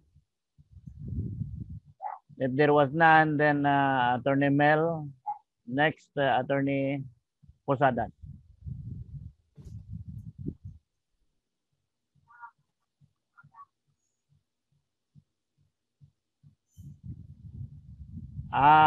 Please unmute. Okay. Yeah. Unmute. Okay. No, can you hear me? Attorney Mel, sandali muna. Si Sir Bot muna. Sige. Hindi na. I was just about to say that I will not comment anymore. I just wanted to hear the other comments as well. Okay. Thank you. And okay, Attorney Mel, you have the floor. I will just take off from the statements of Senator and Professor Butch. I'm glad I heard more revolutionary words from Senator Lina, and also the analysis of Professor Butch about the oligarchs. Because coming from my background from Comelec, sad to say, we are guarding hard against Smartmatic, but we seem to forget a new brand of cheating that's emerging, which we are not paying much attention to under Chairman Abbas. If you notice, our voter database is unusually bloated. I personally, I had an experience when I was still in Comelec. There's this group of islands in the West Philippine Sea, or between Tawi-Tawi and Malaysia, the Turtle Island groups, the Mapon Island groups, the hinterlands. There are precincts there that do not exist. There are people there who vote, but they don't exist. They only exist electronically. And that seems to be the new brand, the new wave of cheating for 2022 under Chairman Abbas. Because he is from Mindanao, he knows the hinterlands very well. He knows places which we cannot audit. So in other words, even if we are able to select a very good, a very perfect candidate for 2022, which I doubt, I doubt if any such person. Even if we are able to vet a candidate, a good one, the problem is voting. Who will count the votes? Electronic voters who have no real existence, they will be the one. They will vote in favor of a favored candidate, favored by Smartmatic and by the new brand of cheating, which is the bloated voters, electronic voters. So hopefully you can pursue more the revolutionary aspect. In fact, this group of Gil Ramos is proposing to go back to the original 1899 Constitution, which, by the way, I'm still waiting for a challenge. I gave out a challenge to anyone to prove that the original Saligang Batas na soberanong Saligang Batas ng 1899 ay na-repeal na. Was it ever repealed? Was it ever abrogated? Is it dead or alive? Because the 1935 Constitution forgot to repeal it. And all subsequent constitutions that we have, all the way until the 1987 constitutions, they were based on 1935. So, legally speaking, 1899 Constitution is still alive today. We have two constitutions alive. And you just have to recognize that. You just have to recognize that there is another constitution that is alive until now. Because what we have is a bastard. Actually, we are having a situation wherein parang kinasal ka sa sa maraming tao, no? Yung original na kasal, yung lihitong kasal ng sambayan ng Pilipino sa Saligang Batas ay yung 1899. Parang second bigamous na itong 1935 Constitution. Trigamous itong 1943 Japanese Constitution, Mickey Mouse Constitution. Quadragamous na itong 1973 ni Marcos. Pentagamous na itong 1986 ni Cecilia Muñoz Palma, and hexagamous na itong 1987 natin ngayon. So parang 6 ang pinakasalan, but there's only one original, which is the 1899, a valid and subsisting marriage between the Filipino people and the 1899 Constitution, which is still alive until today. So we just have to recognize, I call it ancestral honor recognition. Honor our ancestral honor. Recognize our ancestral honor. We have an existing constitution. If there will be a wicked political dynasty after 2022, after Smartmatic proclaims the wicked political dynasty in 2022, we have this 1899 Constitution to say we have our own government under the original soberanong Saligang Batas. I hope we explore that angle, because legally speaking, I am willing to challenge everybody to prove that the 1899 Constitution ever died. Did it ever die? Is it dead or alive? I'm posing the challenge to anybody, and I'm willing to debate with anybody. Because my stand, it is still alive until today, as we are speaking right now. It is our constitution, our original constitution, and we will honor it because it is ours. Yun lang po. Thank you, Attorney Mel. And reaction from Attorney Posadas. Attorney Posadas, you are recognized.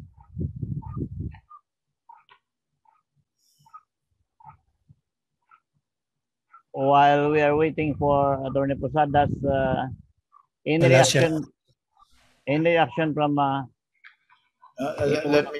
let me just react very briefly to okay, Senator Lina. Attorney Mel said. No? Number one, there are many battles that we have to face. The biggest battle is the battle for the hearts and minds of the people. That's why I said a leadership that knows what to do recognizes that unless the people, hearts and minds are won over, then we will never win the total war. Why? We will just be a voice that is not being heard and accepted.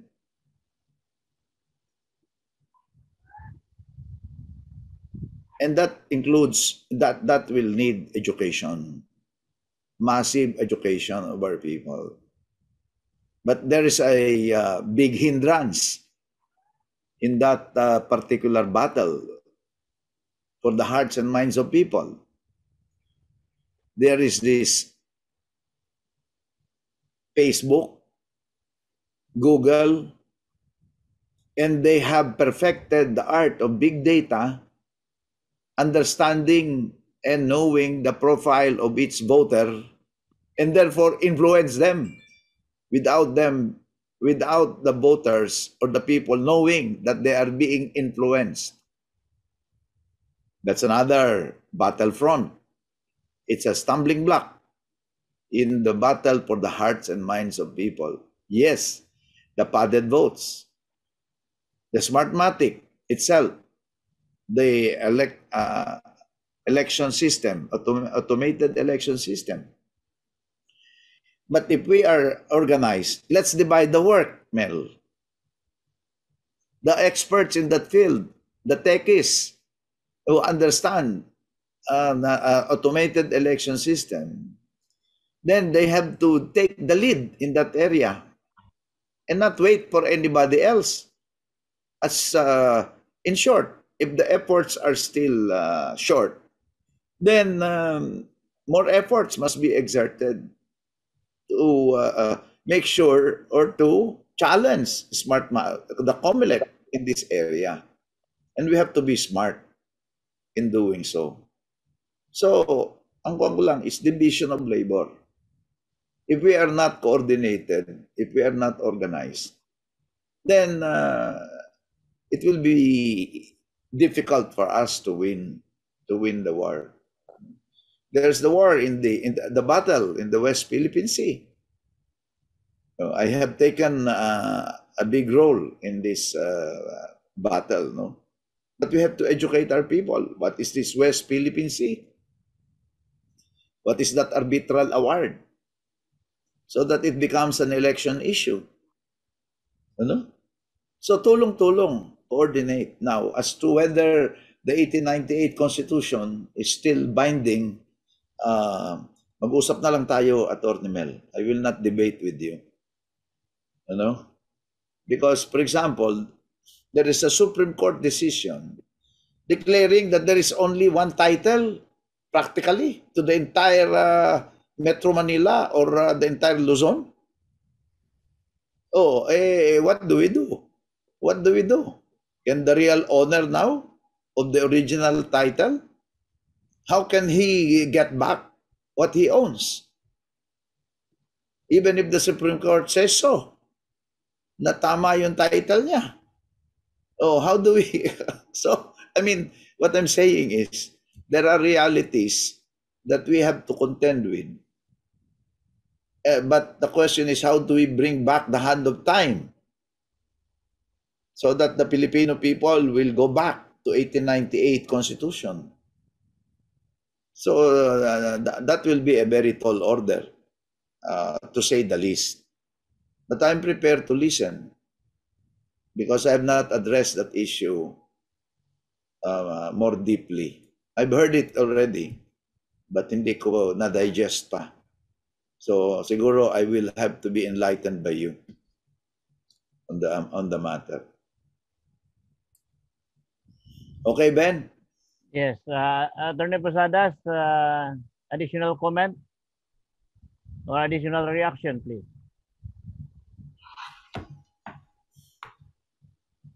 Attorney Posadas.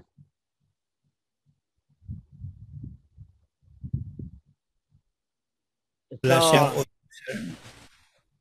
Mel, are you satisfied with Senator Lina's explanation? Yes, yes. Yes. Okay. So, any comments or reaction from anybody? I have a suggestion, Ben. Yes. Okay, go ahead. So that we can squeeze the juice, the sweet juice out of this encounter. May reaction na ako, no? May reaction na ako, no? Sige. May question na ako, no? Carlo, just a moment. Okay, do muna. Senator Lina has the floor. Okay. Okay, do. we can compare notes. I share with you what our group is doing. You share what you're doing. So let's see where we can unite and push this point of unity para something concrete happens here. I'm sure you will not, you will agree with me that it ultimately is the battle for the hearts and minds of the people. No? Wala kang magawa sa demokrasya kung ano yung formal democracy, kung ano yung resulta ng eleksyon mo, as long as it is honest and orderly. Pero, Mel, lugi na tayo eh. Kahit na tama yung sistema ng eleksyon, kung yung utak ng tao ay nalaso na sa maling pag-iisip, ay hindi rin tayo panalo. Nanalo tayo sa procedural, pero talo tayo doon sa substantive. Because the ones who will be elected, assuming the process is clean, will just carry out their own programs that are not necessarily the programs that will solve the problems of our country. So, ang daming battlefronts. Pwede mag-divide tayo ng trabaho para hindi lang kayo may trabaho sa ganyan, ano, Amel, then isi-share namin doon sa iba. O sumama rin kayo dito. Yung iba, nasa battle nila sa nutrisyon. Sa nutrisyon, ano? Oo.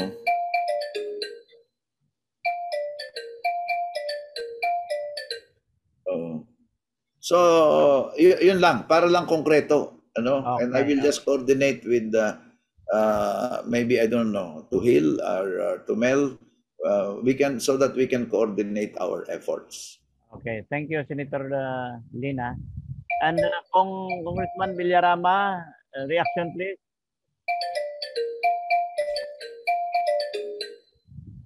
Hello. Kong Villarama. Opo. Magkasama po kami ni Senator Joey sa isang grupo matagal na. Sabi nila Mel, no? So nagkakaintindihan kami at maganda yung kanyang proposal na magpalitan tayo ng mga konkretong pangarap natin at anong ginagawa natin at the moment para sa ganun malaman natin saan tayo pwede magsama-sama at yung kulang na mga issue, hanapin natin yung mga grupo naman na expert o itinutulak yung mga issue na kailangan. Yun lang po. Okay. Attorney Posadas, are you still here? Any reaction? Ma'am Wilma Manzanillo.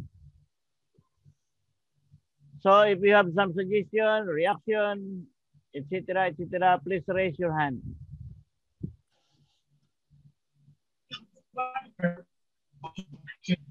Attorney Posadas, you are recognized. Yes. Okay. I'm not ready to show on video. Okay. Video appearance, but I'll just use the audio. And this is related to Senator Lina's narrative and also Attorney Melchor Magdamo's contention that the 1899 Constitution is still alive and valid and enforceable. But however, there is really, it can be debated whether the 1899 Constitution is alive and valid and enforceable or not. But there is a way, a legal and constitutional and practical and people's will way, so to speak, which, by the way, of course, the people's will is the creator of the Constitution, and it's the superior manifestation of a nation to govern itself. Of course, there's no contest or no opposition to the fact that the people's will is the superior creator of the Constitution. Okay, be that as it may, what we would do is to do it on a parallel process of a constitutional, legal, and practical way.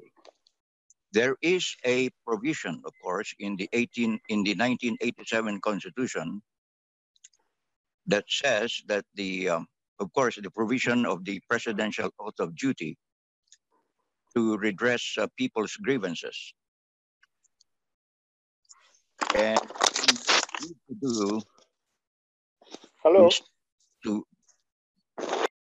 Hello, am I still... Yes. On? Attorney Okay. Posadas, you're still on the floor. All right.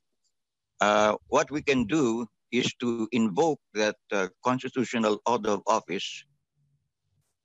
In this case, President Duterte's oath of office in the provision of the 1987 Constitution to redress people's grievances. And people's grievances can be done in a legal constitutional way through that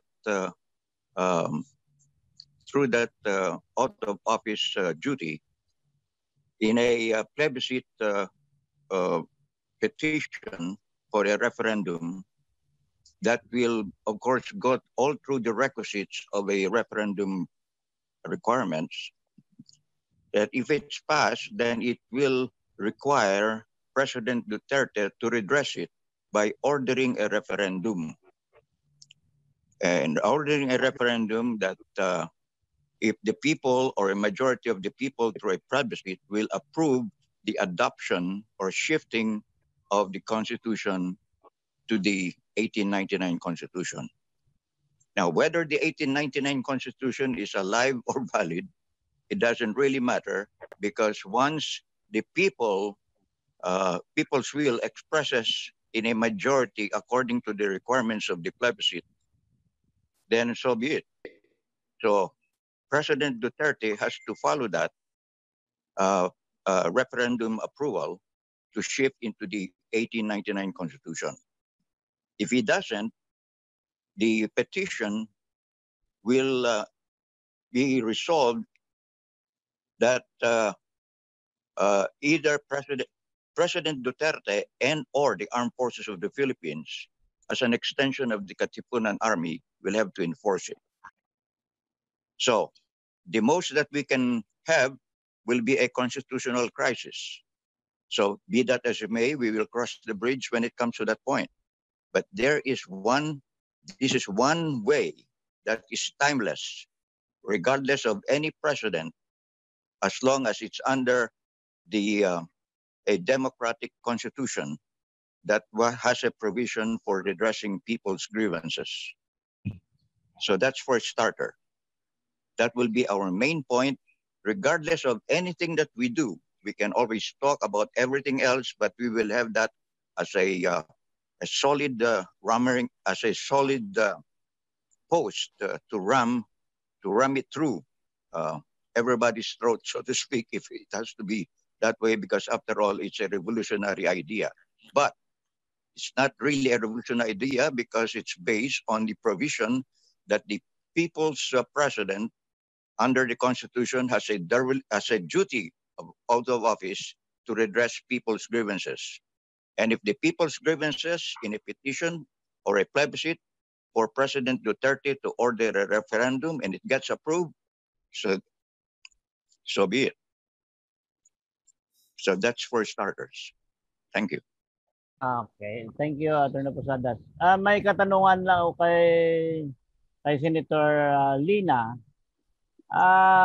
Dahil nabanggit mo kanina yung sovereignty reside in the people, ano ang reaksyon mo, ano ang komento mo kung halimbawa gamitin ng mga mamamayan ang kanilang soberenya, at ano ang mangyari kung hindi masunod? Senator Lina, can you react on this? Kung hindi mangyari yung kagustuhan ng taong bayan sa pamamaraan na sila mismo rin ang nag-approve theoretically, so A revolution is always available. Okay, thank you.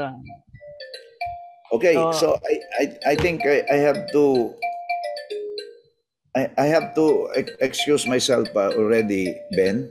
Okay, thank you very much for coming. I have another engagement. Para sa bayan din ito. Pinag-uusapan namin yung West Philippine Sea. Okay. Maraming salamat, Ben. Maraming salamat sa inyo, mga kababayan. God bless you and please keep safe. Keep safe. Okay, thank you. So, any comments from what you have heard? Or any suggestion? Kasi sa akin, nakikita ko na majority sana ng mamamayan ang gusto. Ang problema lang, kung minsan may conflict dahil ayaw ng nakaupo pakinggan ang taong bayan. Geoffrey Balse, can you react on this? Yeah. Itong pinapag-usapan kasi natin refers to palaging we're focusing on the form. No? Wala akong angal dyan sa form of procedural and so on and so forth. No? But yun nga, huling-huling sinabi ni Senator Lina is precisely what I wanted to point out. No? We are, yung first statement niya, we are in a revolutionary situation. No? Nothing is going to happen, not even this thing about moving towards the constitutional crisis, and moving towards 1899. If you do not really have the country is not controlled by the people anymore. No.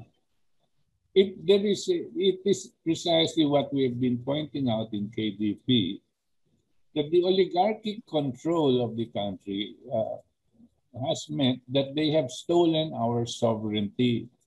They own the country in connivance, in conspiracy with people in the political leadership. I pointed out that most of the senators and a lot of the House of Representatives, and even to some extent probably Malacanang, are owned by the oligarchy. Every election time, they are given monies by the oligarchy, and there are only about 10, maybe a dozen of them, no, that distribute these resources to them, which means they owe their positions in government to the oligarchy. Let us not be fooled to think that the so-called oligarchy, while they earn roughly about maybe 5 to 6 trillion pesos a year on the country, will not be able to buy up the whole election by giving a couple of billion pesos to the COMELEC. Use your imagination. If they earn and they collect about 5 to 6 trillion pesos, I'm talking about electricity, water, and telecom only. How much does it take in order to be able to control Malacanang? 50, 100 billion, barya lang po yan. How much does it take to tell the COMELEC these are the electors that we want, candidates that we want to come out? Barya lang sa kanila yan. And the sad part about it is, The ones giving them the money is coming from us because we decided to privatize these public utilities. Ang public utilities po, gatasan talaga yan.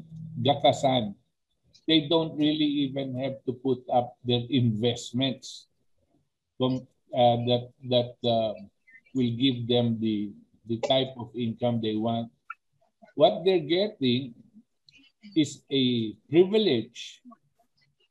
It's a privilege of taking control of the public utilities and collecting from the people almost at will whatever they want, because their agreements with government is government must not intervene. Okay. Yan ang kanilang position, no? Now we cannot at this point look into this change in forms. We cannot look into this change towards 1899 and all, unless there is a physical takeover of our country. Okay. Now, without that physical takeover, no, wala. Para tayong we forget that there is an elephant in the room, and yet we are discussing to high heavens everything that is idealistic. No? Okay, Butch. Okay. Can I? Attorney Posadas, you are recognized. Hi, Professor Butch Valdez, Robert Posadas. How are you? Yes, Robert. Magandang Okay, yeah, yes. It's very, very true and realistic, and of course, this will be all taken into consideration. But I can make an analogy of this situation right now. We're kind of a little bit confused, if not totally confused, between the horse and the cart. Now, let's consider that the cart is the revolutionary government or the complete change that we want. In this case, specifically the 1899 Constitution, because it's based on the overall factual basis that there is really a deeply entrenched, a deep-rooted corruption of oppression and suppression in various subtle shapes and forms. So that what we're trying to do now is, of course, get organized the horses to, at this point in time, at least to push the cart. But we have to agree on the cart. We have to organize the cart. We know that, of course, these powers that are now in position will not give up. They're really deeply entrenched and in power. So it's understandable. In any revolution, they will also fight to the death. Who wouldn't? So it's understandable.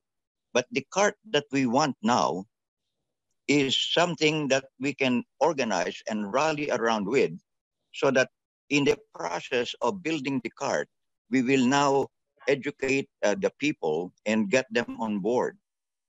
And this is what I mean by at least starting with a orderly and constitutional and legal petition for a referendum that will start or spark the fire that will now spread for people to gather or to centralize around, so that they can at the same time be educated what this is all about. Because in pushing the petition, there's also the process of letting them know what the petition is all about.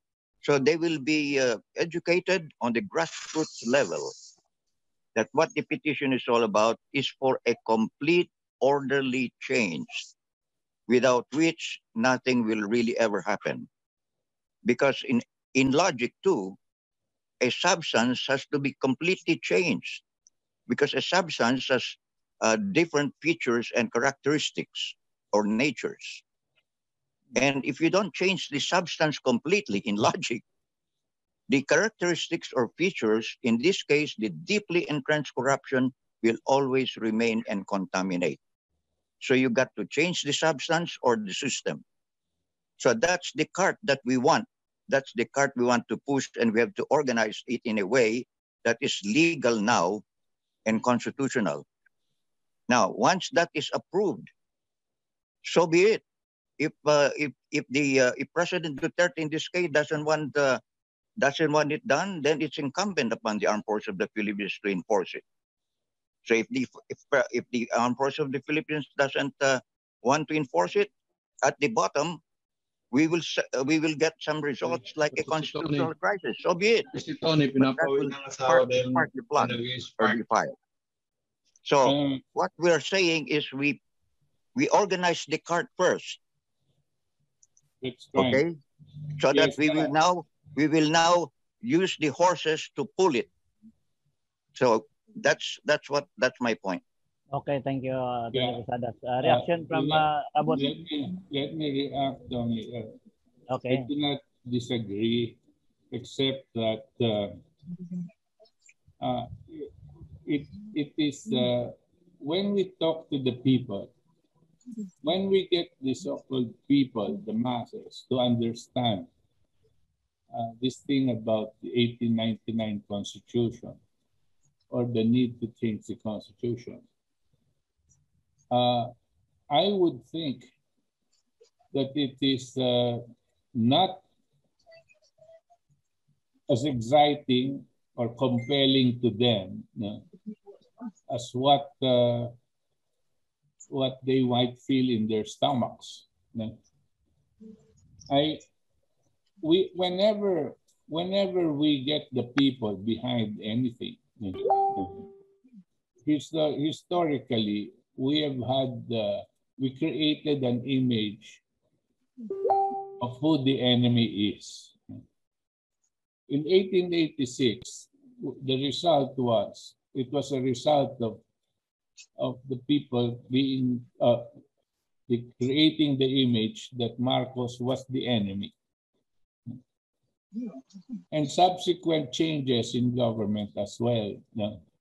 We focused on the individual leader as the enemy. And prior to that, in the same way, there have been individuals that were used as the enemy in order to get elected. On the other hand, all the time, we forget the real enemy of the state. And it was when you're out, the one that had taken over our sovereignty. People misconstrue sovereignty being threatened by an outside power trying to invade us, much the same way we talk about sovereignty now with China. But the more insidious attack on our sovereignty is the one from within, the one that you didn't notice, the one that had been given the privilege of deciding who lives and who dies among the Filipino people. That's the present enemy of the state. We do not control our country. Not even with that referendum are we going to get any kind of result. That's my opinion. In order to educate them on the benefits of the 1899 vis-a-vis the 1987, before anybody or a critical number of our people get to understand it, this is amidst all the crisis that we face, the health crisis, the economic crisis that we face. While they are starving, while they are dying, we will talk to them about the Constitution. Now, we have to identify who the enemy is. And once we take over, they understand that it is because of this oligarchic few in connivance with government officials that are the true enemy, that are causing all of this suffering from them that they are experiencing. Then we will get the people together. If we can tell them that once we take over back public utilities like electricity, and they will be given up to 60%, 70% rebate or discount on their electricity bills. And that is a very real possibility if we can take it over. What do you think the public is going to react? I would say almost 100%, because the public is not just the people and households. The public includes all businesses that are going to be benefiting from this. On the other hand, even if I agree that the 1899 Constitution has not been abrogated, and I think we should go back to that when we get the chance. At this point, how can we make them feel militant against to push for the change in Constitution to 1899 when they are already now suffering in trying to survive, trying to avoid death? So this is where I am saying, let us put everything in perspective. We are very idealistic about I am very pessimistic on the other hand about COMELEC, about our leadership, about Duterte, everything, and that they are done what they are tending to do. They're intending to force vaccinate our people. They're ramming down our throats these ideas about COVID-19 and new variants, when there are contradictory statistical information that they themselves are coming up with. All of these things. As far as personally I'm concerned, and I'm sure a lot of people, this government has lost all credibility. And it is the most ideal time. This is why we are in a revolutionary situation. It's the most ideal time to get our people all to act as one against the enemy of the state. The principal enemy of the state right now are the oligarchs and whoever are in connivance with them in government. Okay. Reaction, Attorney Posadas? Yeah, yes, Professor Butch, that's a very good, excellent point, and that's what I'm referring to.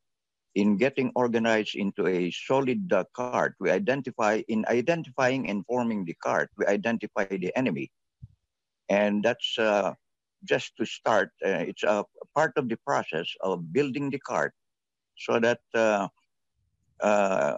at the same time, while we're identifying the horses that will pull it.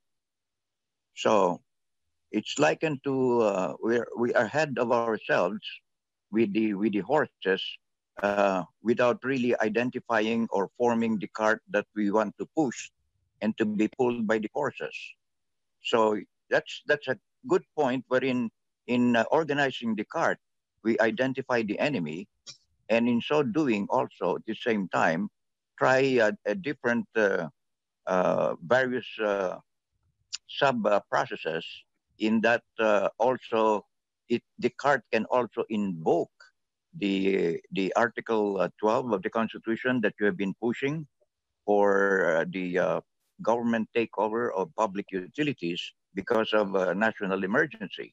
So that's one part of the whole pillars of the cart, so that once we identify the real enemy in the cart or enemies, be it underground and above ground and whoever else, whether foreign or local or territorial or regional, then we can all put this all together and at the same time solidify into a cart wherein we now can have the horses ready.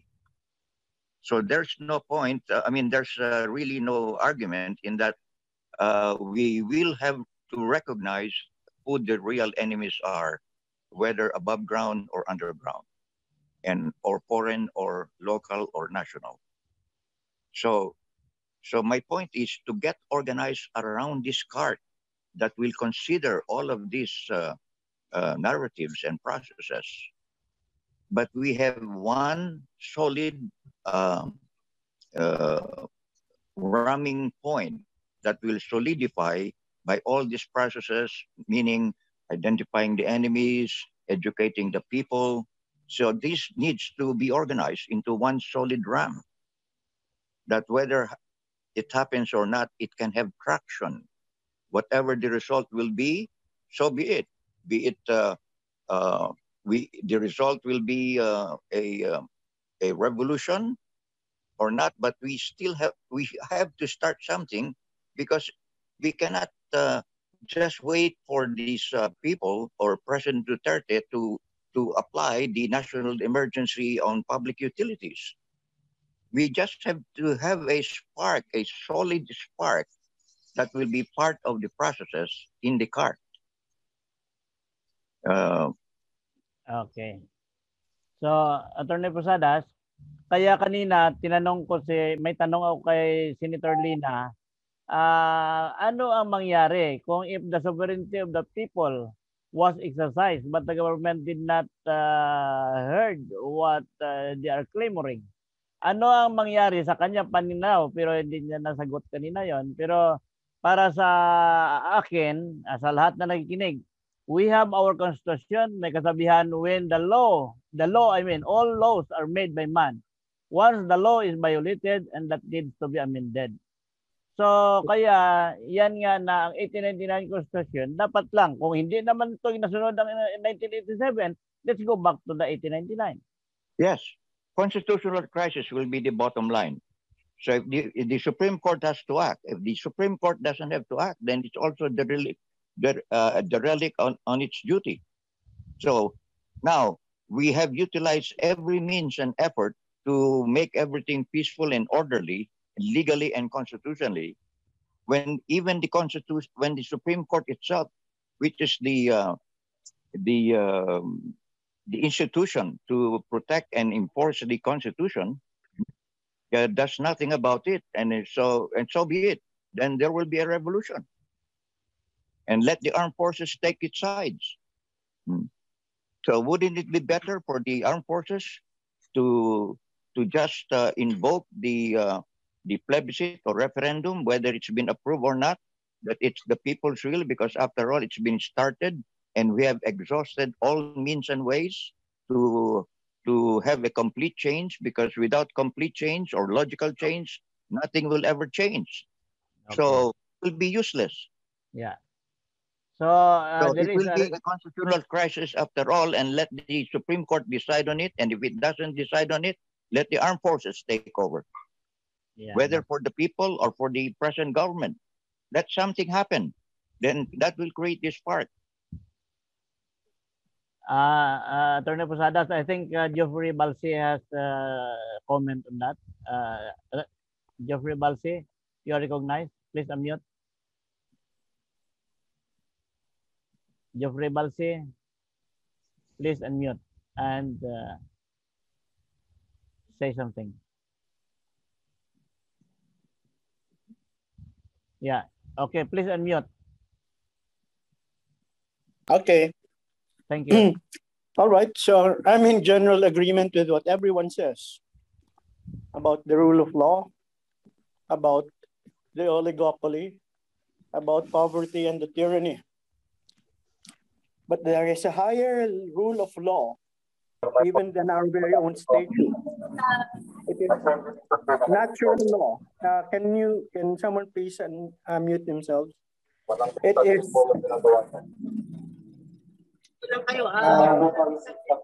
Mel, Please mute. Social distancing tayo.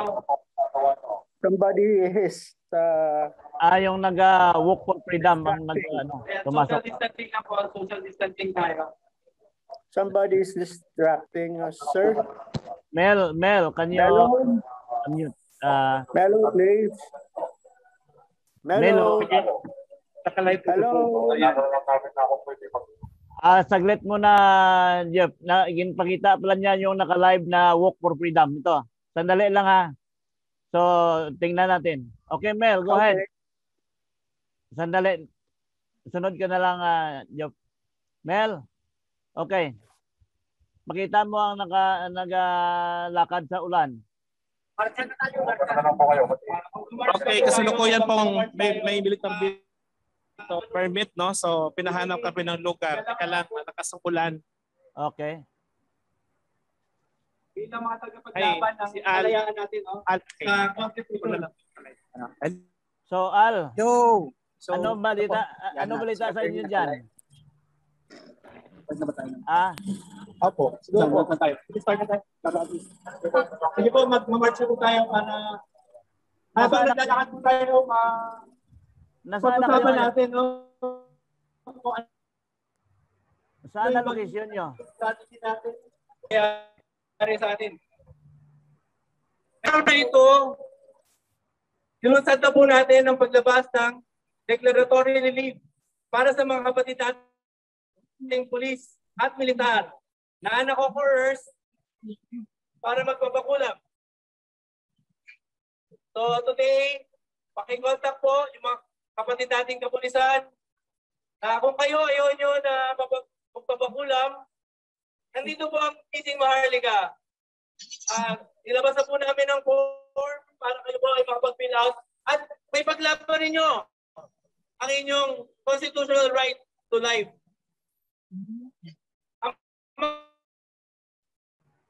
Magiging strategy po natin, magsasama po tayo ng kaso sa buong Pilipinas.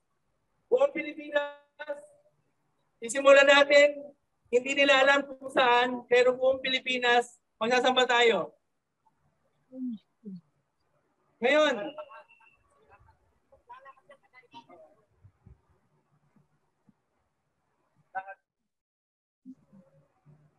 okay, medyo... Ngayon, in-announce na po natin noong araw ng Sabado ngayon. Kaninang madaling araw, may kumontak na po sa atin. Pakikipagkampihan na huwes galing sa Mindanao. Susunod-sunod na po yan. Kaya wag po kayong mag-alala. Tuloy-tuloy lang po ang ating pagsusumikap. At tayo ay lalaban para kalayaan ating pamili at kalayaan natin na magtipon-tipon para ipahayag ang ating mga saloobin. natin ilalagay ito. Okay. So sa mga nanonood po ngayon, narinig ko po si attorney. Ngayon po ay na tayo, magmamarcha na po tayo. Saan location nyo ngayon? Sundan po lang natin. Sundan po natin ang truck ng KDP.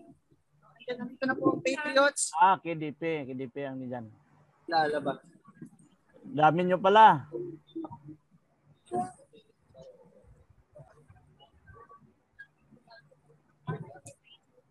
Okay. Eto na! Magsisimula na ang marchang malupit natin! Ingat kayo, ingat. Ingat. Lumalakas ang ulan. Punta ako sa harap. Punta tayo sa harap.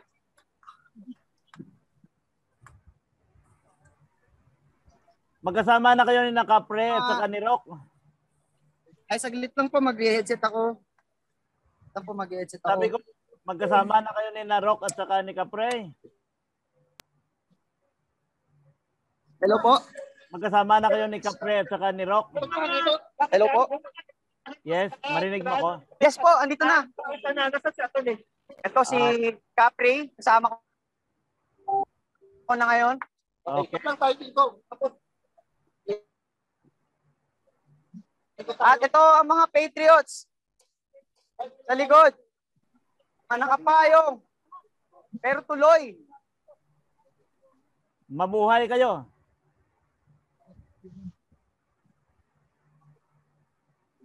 Talaga naglakad ah. Mabuhay po.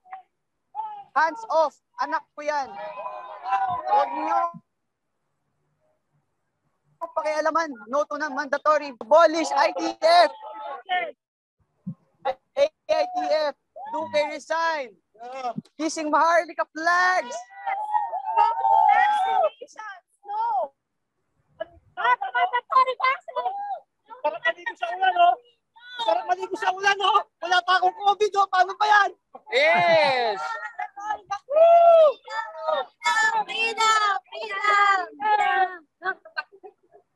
Yan. Attorney, Polly with us. Kasama natin magmarcha sa ulan. Hahabol Hello ako. po. Habol ako after Ma'am plenary. Rose. Hello.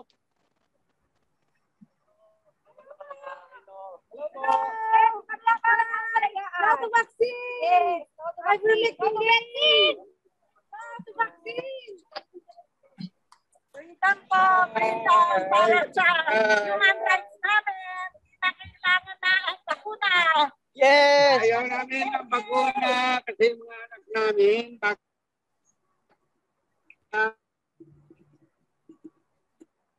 may problema.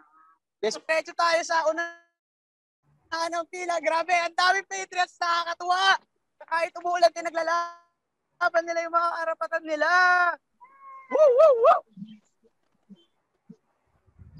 Ingat kayo, ingat. Nakakatuwa. Maraming salamat po. Okay, kung may thank mga you very gustong much. Patriots na Al at magsalita, ayan, may area tayong pupuntahan. Thank you po, thank you. okay, thank you very much. Ingat kayo, ingat. Salamat po, salamat po. Okay, thank you. Mel.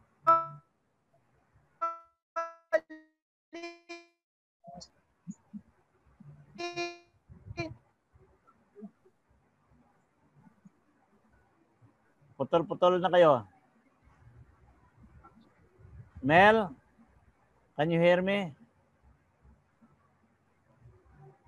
Nawala si Jeffrey.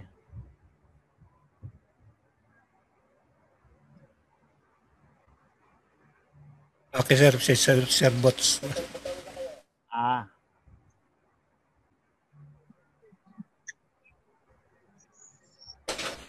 Okay, share mo kay Professor Bots. Pakinggan natin ang KDP.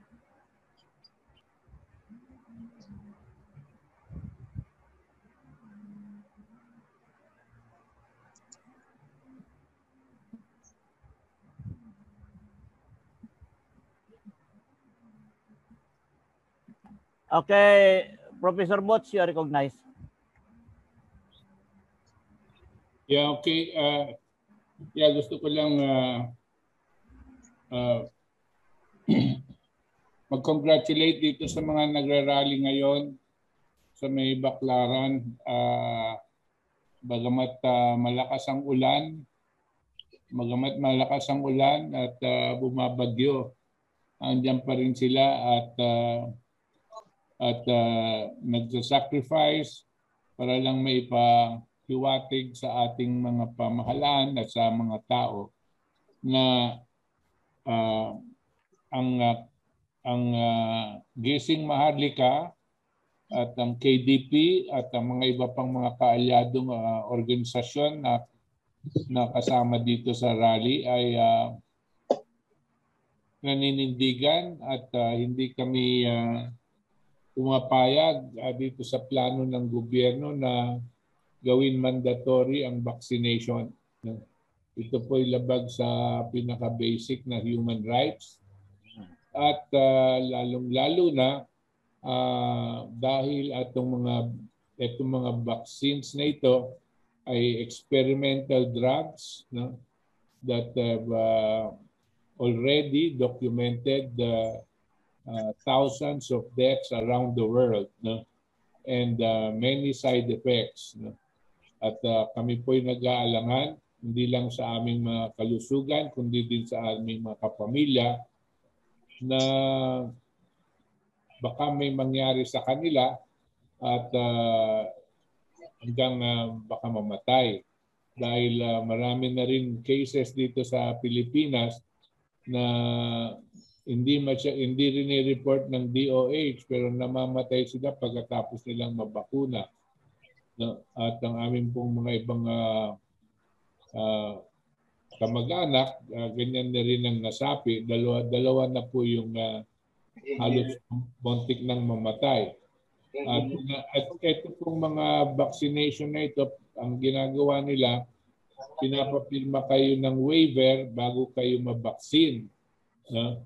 Waiver. Ang ibig sabihin, kung ano man mangyari sa inyo, magkasakit kayo, mamatay kayo, o magkaroon kayo ng malaking diferensya, wala pong pananagutan ang gobyerno at ang yung mga nagtuturok ng injection sa inyo. Wala po silang pananagutan. Ito pong nakakalungkot pangyayari ngayon mga panahon na ito.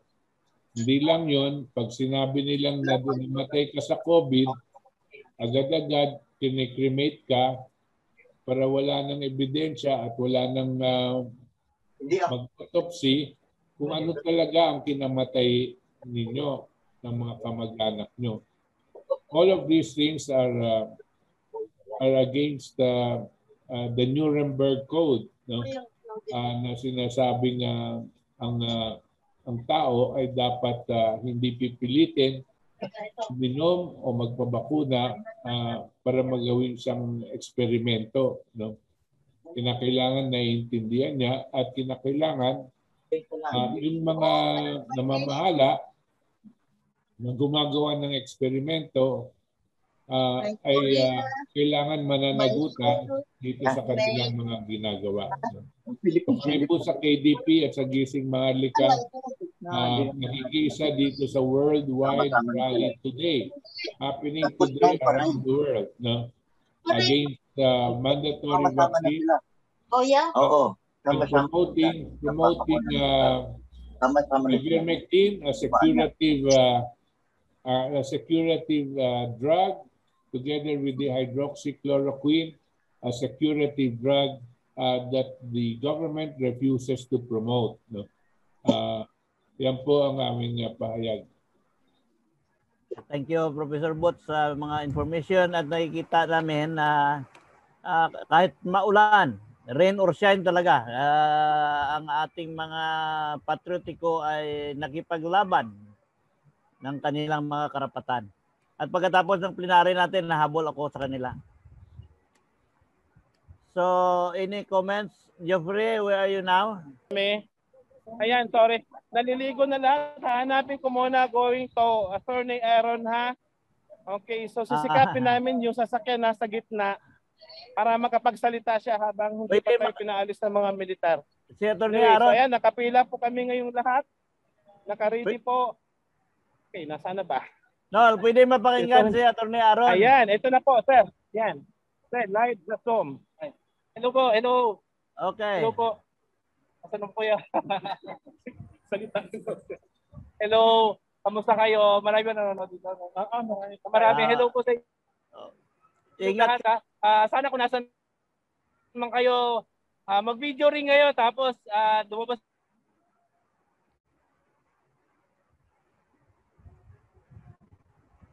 kayo sa bahay nyo, ilabas yung karapatan nyo, no? Para sa inyo sa atin. Kung ayaw natin, dapat ipaglaban natin ang constitutional rights natin. So, hindi nyo kailangan magpunta dito, pero sana kung nasan man kayo, lumabas kayo ng bahay nyo at ipagpahayag. At malaking tulong yan sa ating lipunan. Ngayong linggo pa lang ito, meron kami i-announce sa Gising Maharlika TV. Ito makakatulong sa ating buong bansa, no? At malalabanan natin yung medical martial law sa pinakamadaling paraan. Abangan nyo po sa Gising Maharlika TV. Yes, okay. Thank you, Attorney. Okay, ayun po. Habang hinahanda po namin yung aming sasakyan para at least makapagsalita si Attorney dito ng maiksing panahon po. Ayan.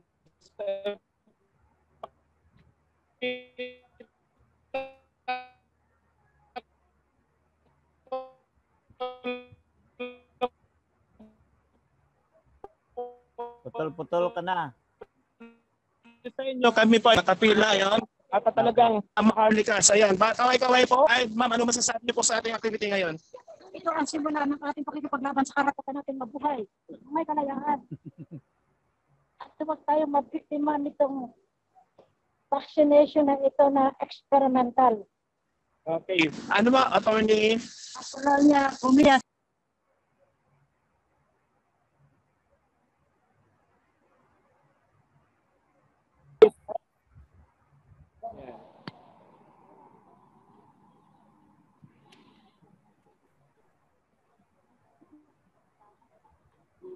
Mga abogado pala natin, nagpaulan.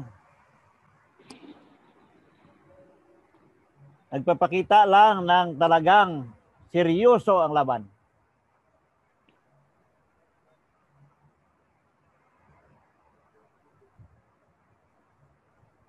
So sa mga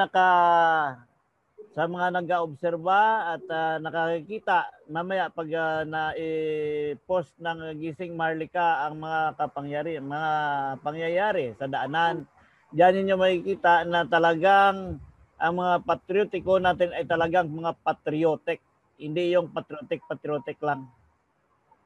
Ulan, nag-init, laban.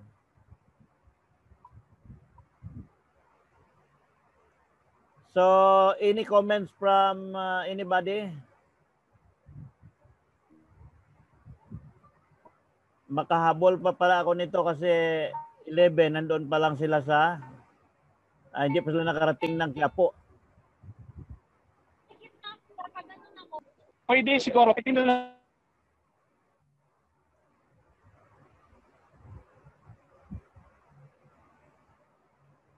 Pasensya ang mga nakaabang, no? Kasi hindi lang ang napag-usapan ng shadow government kasali sa ngayon ng Walk for Freedom ng Gising Maharlika. Kasi ang Gising Maharlika ay sumusuporta rin sa shadow government. So pasensya kayo na putol-putol ang dating ko minsan ng mga naglalakad papuntang UP entrance. Pero balita ko, nandun pa lang sila sa, ayaw ko kung di pa yata sila nakalampas ng Quiapo. Nasa Baclaran pa sila? Nasa Baclaran pa sila. Malamang maghapon to. Hapunan tayo doon sa UP mamaya. Tama lang yan. Kung matapos ng plenary natin, makahabol pa tayo doon. Sabay ako sa iyo, Sir Ben. Okay. Announcement pala na merong sad to say na kay Prof. Hel na meron siyang minor car accident during biyahe niya. So hindi siya makakahabol sa atin sa plenary. So it's up to our speaker. Okay, Mel. Okay, naayos yung stage. Siyempre pasingit lang muna ha.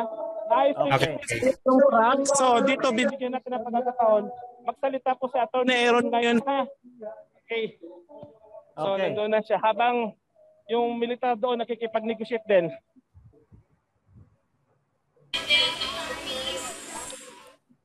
Ito yung may phone. Itong ano na to. Yan, dito siya. Okay, magsimula na Sir Mela. Ano ko lang. Okay. Gandang umaga ulit sa inyo mga ka-GM, mga ka-Patriot, mga kababayan. Ngayon pag-usapan natin kung ano yung mga naging strategy natin para labanan ang medical martial law na ito. Sinimulan na po natin i-launch today para sa mga kapatid nating kapulisan ang declaratory relief na template para fill out nila at maisampan ng kaso as soon as possible. Isasampan natin ng kaso all over the country. Lahat ng RTC, isasampan natin, doon natin lahat. At pagkita-kita na lang sila sa Supreme Court. Hindi magtutugma-tugma ang mga reasoning. Sigurado tayo, hindi magtutugma-tugma ang reasoning ng mga trial court. At isa dyan ay papanigan ng korte at yun, sasaklawan natin. Pangalawa, ito ilang araw lang paano natin na in-announce na tayo maglalabas na ng template. Meron na mga nakipag-ugnayan sa atin, na mga doktor, mga abogado, at mga judges din. at sila ay makikipagtulungan sa unawaan ng ating pinaglalaban. At sila ay kaisa. So, gumagana ang ating mga pinaglalaban. Maraming nakikinig. Yan ang sa amin, maglalabas kami sa Gising Maharlika ng contract form. Ito ang next strategy natin. May mga kapatid tayo na mga naniniwala na sa pangulam. At sinasabi nila sa atin, hindi tayo ang otoridad para magpaliwanag at mag-disprove ng pangulam. Ngayon, para sa kanila, mamimigay tayo ng kontrata. Total, kampante sila sa mga experts nila. Ang kontratang ito ay para sa mga doktor o kung sino man ang magpapakulam sa kanila. Ipapaliwanag lahat ng risk. Dapat ipaliwanag nilang lahat ng risk na makukuha sa bakulam. Lahat ng pwede nilang tumapong sakit sa kanila at lahat ng pwede mag-epekto kahit kamatayan dapat nila ipaliwanag. At kung isa man dito sa mga epekto na ito ay tumapong sa kanila, dapat mag-take ng responsibility for damages kung sino man magtuturok at kung sino man may panukala. Dahil ayaw ng gobyerno at ng mga manufacturer na magkaroon ng liability. Kaya sila nagpapag-issue ng waiver. Kaya tayo naman, mag-issue tayo ng kontrata. Wala naman sigurong problema kung mag-issue ng kontrata. Total, kampante na sa bakulang. Siguro naman, hindi naman mahirap magbigay ng personal responsibility for damages kung totoo talagang epektibo ang bakulang. So mga kapatid, no, mga kababayan natin, mga ka-GM, mga KTV, mga katipuneros, abangan nyo po, Gising Maharlika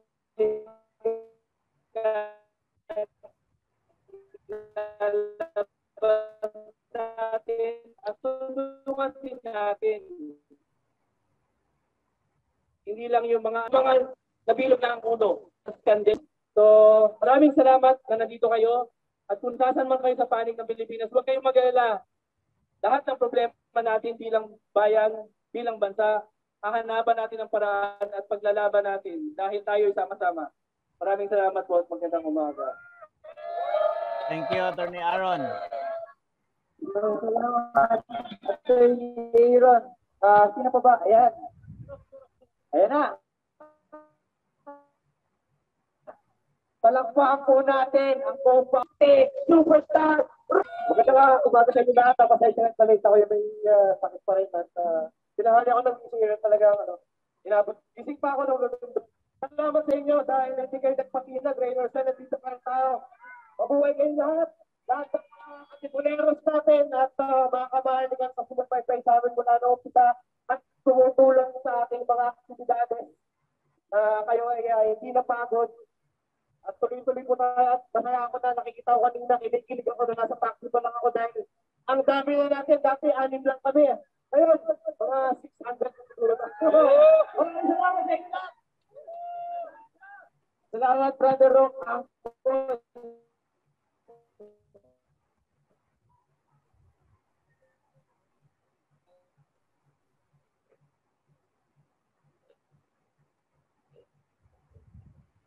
Okay, so any reaction from anybody here? Ma'am Wilma, any reaction? Babes Abanto, Jen, Michael Alunan na nagpaalam sa kanina. So nagsialisa ng iba, akala nila tapos na. Enrico Merioles, do you have any? Okay, no comment. Engineer Perdigon, any comments? Yes, sir. Please? Opo, Yes. meron. Okay, go ahead. Well, sayang, konti lang tayo. But anyway, actually, maganda yung presentation ni Senator Lina. And ang comment ko ay, aside from the focus on leadership, kailangan siguro ng attention also to organizing of the grassroots. Kasi yung leadership, relatively madali asikasuhin yun. Kakaunti yung mga nandoon. Pero yung grassroots, million yun. Kailangan ng skills para maka-organize ka ng mga tagasunod. And I experienced that, katulad ni Senator Lina, naging aktivista din ako sa Diliman. Nagsimula ako in my actually 20 years old nung ako ay nagsimula. And I think hanggang ngayon, nandun pa rin yung spirito sa akin. So yung organizing is very important. And how do we organize? Along issues, causes na familiar sa kanya. Na tayo ginagawang parang mga hayop na pinagsisisihan ng damok na hindi pa naman nakapatunayan kung ito'y nakaka-suppress talaga ng mga viral diseases. Sulit ito, tayo ay magkasama-sama, hindi tayo mag-iwalay. Kapre. Ang ating CDC, ang ating CDCPA, pinagdiriwang natin ang World Eider 15 Days. So sama-sama tayo, lahat tayo ay mayroong proteksyon, National Preventive Medicine, at marami pa na dapat tayong ipagpaglaban. Itigil natin ang tatlong bagay. Unang-una, yung suppression, yung intellectual dishonesty. Ibig sabihin, hindi nila sinabi sa akin, yung nilalaman ng bakuna na yan, ng bakulang na yan, yung second hindi alam, marami nagkakasalit at namamatay. Pangalawa, yung security threat, security sa ating mga kasundaluhan at kapulisan, na kapag ka nagkasakit sila, tandaan silang sinumban ng karamdaman, anong mangyayari sa bansa natin, internal at saka external. At pangatlo, pinaka-importante, yung crime against humanity. Na hindi nila ibinabalita, marami nang nagkakasakit, marami nang namamatay. Yung tatlong bagay na yan, kailangan pakipaglaban natin dahil karapatan natin yan. Maraming salamat sa maraming salamat Ma'am Rose Palacio na pinasuporta sa atin. Nandiyan ang ating People's Congress, nandiyan ang ating Veteran Group, ang ating KDP, ang ating CDCPH, ang ating Gising Maharlika Community. So yung mga pumirma kanina kung sa ating ledger, ibibigay sa inyo ang inyong ID, vaccination right ninyo, ipapadala yan sa email ninyo. So lahat kailangan nakapirma roon at sigurado may papadala yan ng ating Gising Maharlika family. Huwag tayong bibitaw. Salamat sa inyo. Ang Panginoong Diyos ay kasama natin. Kung kasama natin siya, wala tayong dapat ikatakot. Maraming salamat. Maraming salamat, Capri. Kung sino pang gusto mo mamaya papasalitan ko natin si Atty. Polly. Kasi Atty. Polly nandiyan din. Ito po, gusto ko magsalita sa mga kapwa ko Pilipino ngayon, mga kapwa ko tao. Sinong tao dito? Sinong Pilipino dito? Sinong Katimunero dito? Naniniwala po kami na global water, ang pag-impact ng power ng tao, babalik na sa atin. The power resides in all of us. We the people. So, Gising Maharlika is the only grassroots freedom movement. Ano ibig sabihin doon? Hindi walang namin tinuro na walang politika, na walang gulay, walang BDS, walang silawan, at walang leader. Hindi ko pa tinatawag na leader sarili ko, si Ron Quintiles. Lahat po nang sumali sa Gising Maharlika movement, I dare you. I dare each and every one of you to be leaders on your own. Sa mga komunidad nyo po, kayo po, bayanin, sige po, tumagin po tayo dito. Sundan po natin ang mga protocols ng ating mahaling mga sundalo at pulis. Sumunod nyo ng ating mensahe. Ano po ba ang ating mensahe? Protektahan ang ating mga frontliners, military, sundalo, pulis, mga nurse at doctor sa mga experimental vaccine. Bakit po? Security risk ito. Nakalagay po sa pinilukahan ng CRRC, RA 11525. Experimental vaccine po yan. So, alam na po ng mga tao, kumakalat na po sa mga bahay natin, sa mga daming bahay natin, sino na ang may nakilala dito na na-vaccine adverse effect? Sino na ang may nakilala dito na matay sa tulong? One person. Sino? Tatamay. So, social distancing, sir. May kilala na, sige. Sino po natin yung pagkakas natin? We are celebrating worldwide demonstration for freedom. Alagay po sa konstitusyon natin na meron tayong karapatan na magpakayat. Okay? Sundan lang po natin yung protocols. Pero, ito po ang gusto kong sabihin sa inyo. Marami na pong gising. Sabi nila, ang Pilipino daw ang pinakamatapang na lahi sa buong mundo. Naniniwala mo ba kayo doon?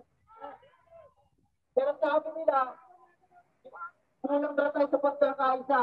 Papayag pa tayo doon? So, sa lahat ng nandito, nagkakaisa ba tayo? Bakit kami na malayan? Para sa mga buhay ng mga anak natin? Para sa ating mga mahal na buhay, ito pa rin natin paglalaban po natin to. I dare you to get organized in your area. I dare you to save the lives of your neighbors. Paano? Meron na tayong authority. Hanapin nila lang sa yung mga namatay ng naturong, yung mga napipiling ng naturong, yung mga nasadyan. Kakasuhan natin lahat ng mga nanggago sa kanila. Okay? May attorney na tayo. Mayroon po kayo sa hindi kayo lumaban. Lahat po, narinig ko na lahat ng korte na bulong po, Pilipinas, lalabanan natin. Legally. And then, ito po, hindi po mensahe. Nagkaroon na po ng people power ng 1980. People power 2. Kay Gloria, sino mo po ng people power 1? Sorry. Diba? People power 2. GMA. Pero this time, naniniwala po ako. Sa susunod, the people power ay para na sa tunay na kalayaan ng Pilipinas. At ang pabawang tao, bakit? Matagal na bang burakot ang mga sistema ng gobyerno? Matagal na bang pinagkakitaan tayo ng Big Pharma? Matagal na sinungaling ang mainstream media? Ngayon, halatang-halata na. At lahat yun, nakakot.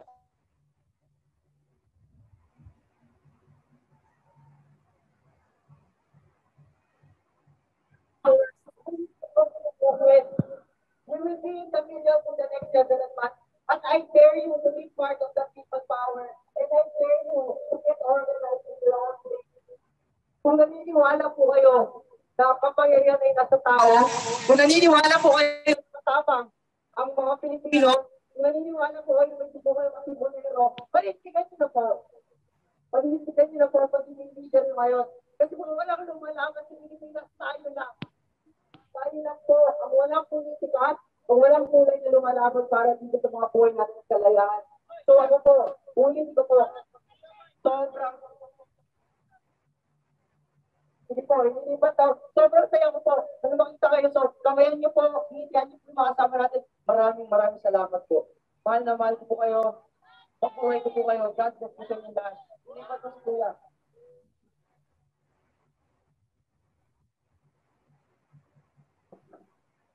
Ayun na to. Kay Kato. Si Sir, sino ba ang leader dito?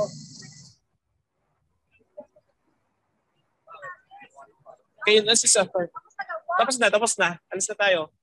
Asan sila ano? Tapos na tayo. Saan sila ka-pray?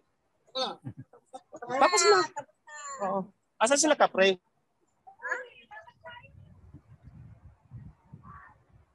Sinita sila ng pulis.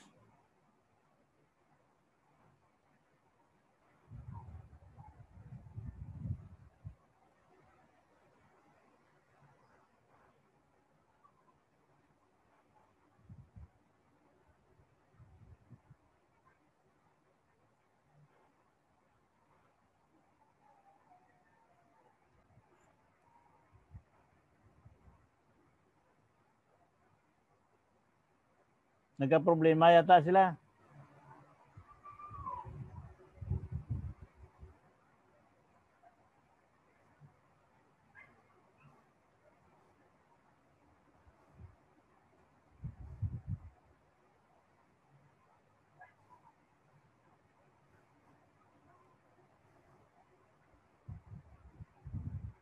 Mel, malamang makarating sila sa UP mamaya alas 3 na. Nasa panahon ng tawag nito, consultation. May mga pumasok ng mga militar, police, negotiate yung sila CAP, sila sa ating mga militar. Anyway, pinasocial distancing nila, hinihingi na silang permit dito sa local, parang local permit yung hinihingi nila. Okay, kasalukuyan pang nasa negosasyon, with Al Santillan. Okay. Hindi makapasok doon kasi sistahin ka ng polis. Hindi ko nga alam kung nasan sila. Ano na ano? Nasaan sila? Ano ko man na magsabi? Sige lang. Okay. Nakikipag-usap kami sa mga commander natin, sa mga police. No, alam niyo naman na mainit kahapon pa na nag-announce ng mga GCQ with heightened. Tapos wag daw yung mga super spreader events. Pero hindi po tayo papatigil, no? Dapat po natin sila naman. Okay. So, ano na, disperse na muna. Okay, disperse na muna. Back sa inyo po. Okay, thank you. Ingat kayo dyan, ingat. Okay, disperse na po muna. Teka, hindi ko marinig. Ako po yung naka-headset. Ay,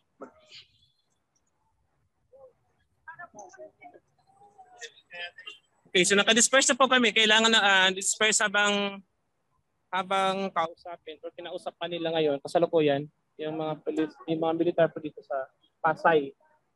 Okay.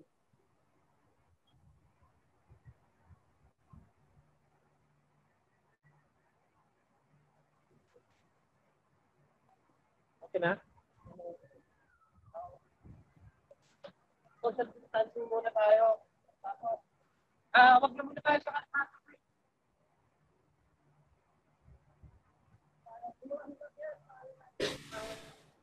Pinapasalan ko na muna. Gawa naman tayo.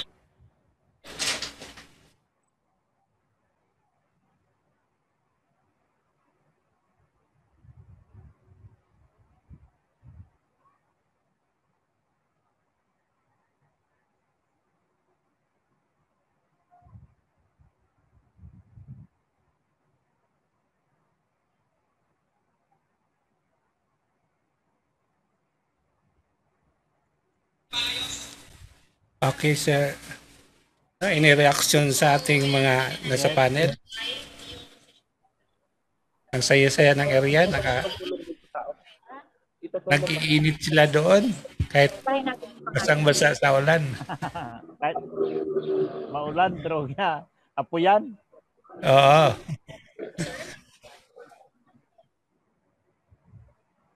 Kung magbibigay sila ng ticket, iitahin ang pangalan. Kung magbibigay ko sila ng ticket, yung militar, iitahin doon natin. Ano yung ticket na yan? Sweepstake?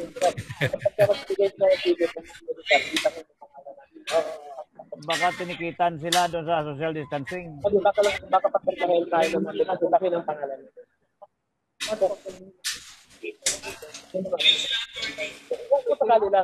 Yan, may abogado naman. Nandiyan naman sila Attorney Poli at saka si Aaron. Kung magbigay doon ng papermate ng police, iba yung pangalan.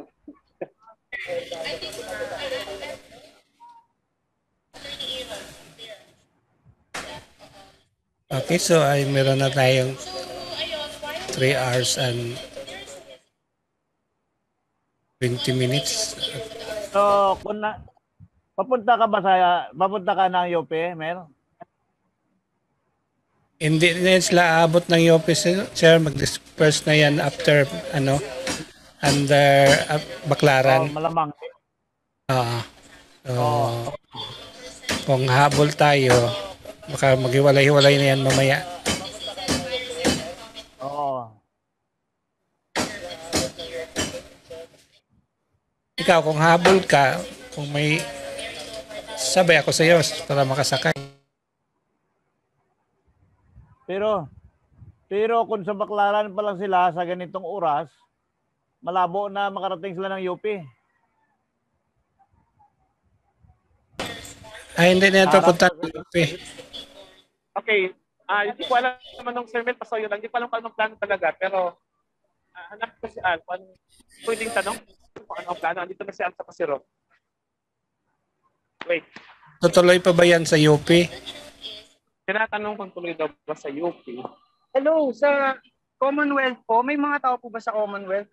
I believe hindi po tayo makaka-marcha papunta doon, pero i-update po kayo, mag-usap po tayo mga patriots dito.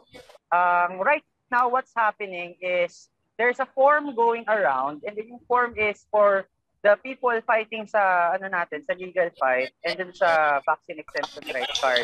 So yun po yung ina-achieve po natin ngayon, and then we will talk with the Patriots kung anong next plan. No, ginawa po natin ngayon is nakapagpahayag naman yung mga kailangan magpahayag. No, pero medyo aggressive lang yung mga police dito. Pero we are coordinating with them. So stand by.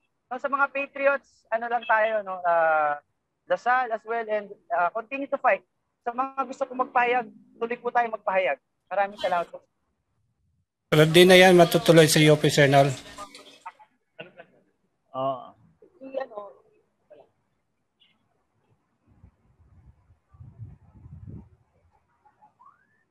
Okay. Back sa inyo, Sir Mel. First na kayo dyan, natuloy pa sa UP. Naghihintay pa eh, di pa makapag-decide. Balik ulit. Parang wala pang balik. Kasi paano kami ni Sir Ben na pupunta kung ng UP kung after dito. So hanggang 12 lang yung session dito eh. Okay. Sandali ha. Sana ba ulit? Tanong ko lang ulit. Sa ngayon kasi para naghiwa-hiwalay mo na yung mga tao. Social distancing. Kasi tinatanong, kasi pupunta ko sila sa UP. Sige po, kasi I will update you within 2 minutes kung anong plano, kasi the Patriots here, we are not sure na everyone is capable of going there. Okay, if we can accommodate the carpool. Pero andito po, kompleto pa po tayo. So we will update you as of now. Upload lang ako. Okay, ito lang survey. Balik sa inyo. Sige. So ano yung plano natin, Sir Ben? So kung ganyan ang sistema, ano na lang natin, ipakinggan na lang natin muna sila. Kasi tingin ko may problema doon. Pero we have to wait 2 minutes lang daw. Tingnan natin kung ano ang balita sa 2 minutes after. Okay, stand by. Okay.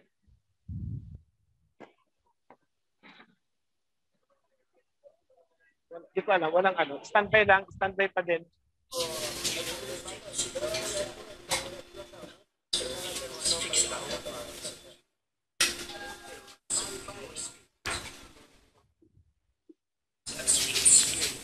So yun po yung sa mga bagong viewers natin, napapanood nyo ngayon yung ongoing Walk for Freedom rally na nasa Baclaran ngayon. At sila ngayon ay pinapadisperse ng mga ating mga police dyan dahil sa social distancing and of course sa protocol na pinapalakad. Okay? So hopefully na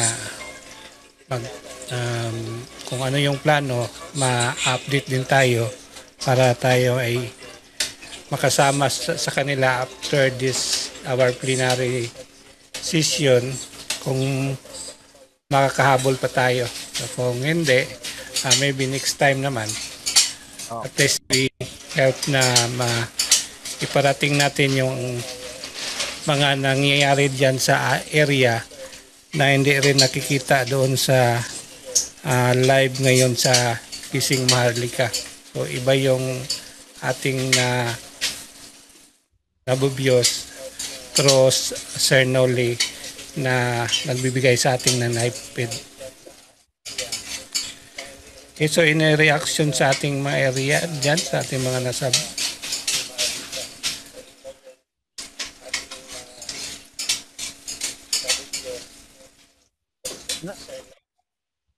Nol, sino yan na nagsalita na yan? Nol? Okay, ano pa lang sir, parang sa ngayon kasi parang nagkumpletohan pa lang tayo sila ng perma. Kasi yun yata yung bibigyan ni attorney ng yung doon sa parang yung ID, mas masabi kanina. Okay, pero ngayon ongoing pa rin kung ano talagang pwedeng gawin pa. So standby pa rin po.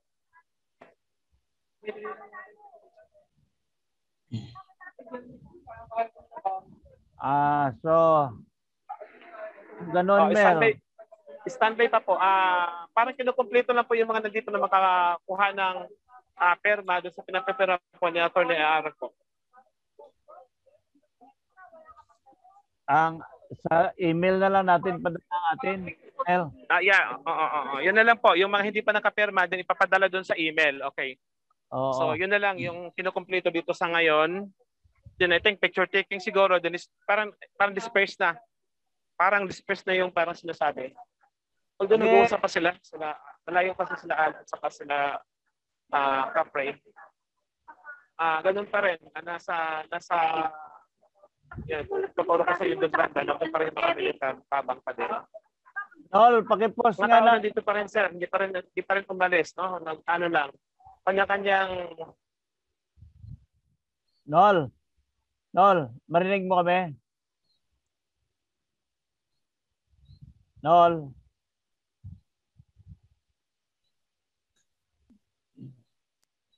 Mel, paki-ano mo ng email address ng papadalahan na para mapadala natin doon.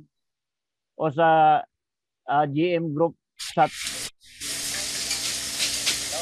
Okay, sir.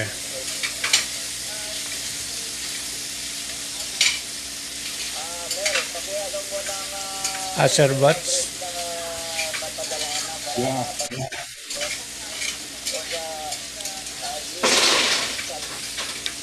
Gusto ko lang sabihin, okay, go ahead. Gabot. This is precisely what I was trying to point out kanina, na ang pinakalaban talaga ng tao, itong mga oppression tsaka suppression.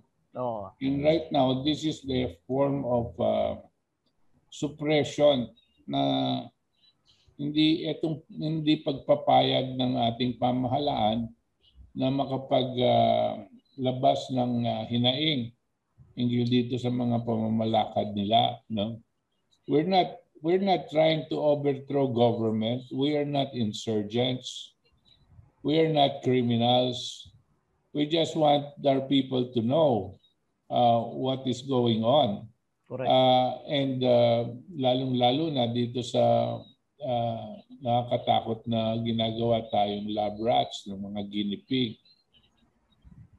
At nasa kanila kung gusto nilang ang mensahe naman kung gusto nilang pabakuna, okay lang. Pero wag pipilitin ng tao. Yan ang ating mensahe. Pero itong napakasimpleng mensahe, pipigilin pa tayo ng gobyerno sa pamamagitan ng mga iba-ibang mga salita. Kunwari, social distancing, kunwari, protocol at lahat-lahat na. No? Para lang wag tayong magkaroon ng pagkakataon ipaiwatig sa ating mga mamamayan itong mga issues na ito. Yan ang hinaharap natin. Every time we think about teaching the people, getting them to understand what's going on, teaching them about 1899 Constitution, we will not be able to do that. No? Teaching the massa what is important and so on. We will not be able to do that under the present circumstances, present situation. No?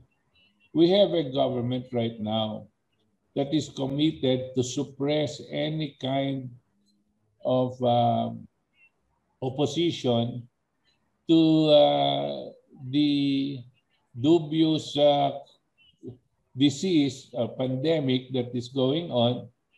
And more so, they don't want any kind of rejection to come out of these vaccines, no? Despite the fact that it is known that these vaccines are only experimental stage. No?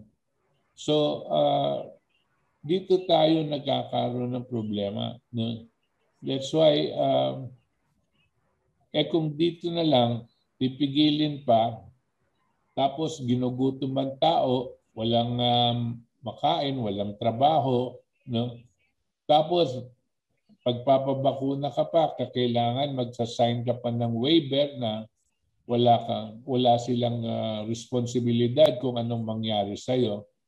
All of these things are are signs of tyranny and despotism ang tawag dyan. Hindi lang martial law, hindi lang ano to, fascism, tyranny, and despotism. No? And we are against this. We are not ideological. We are not communists.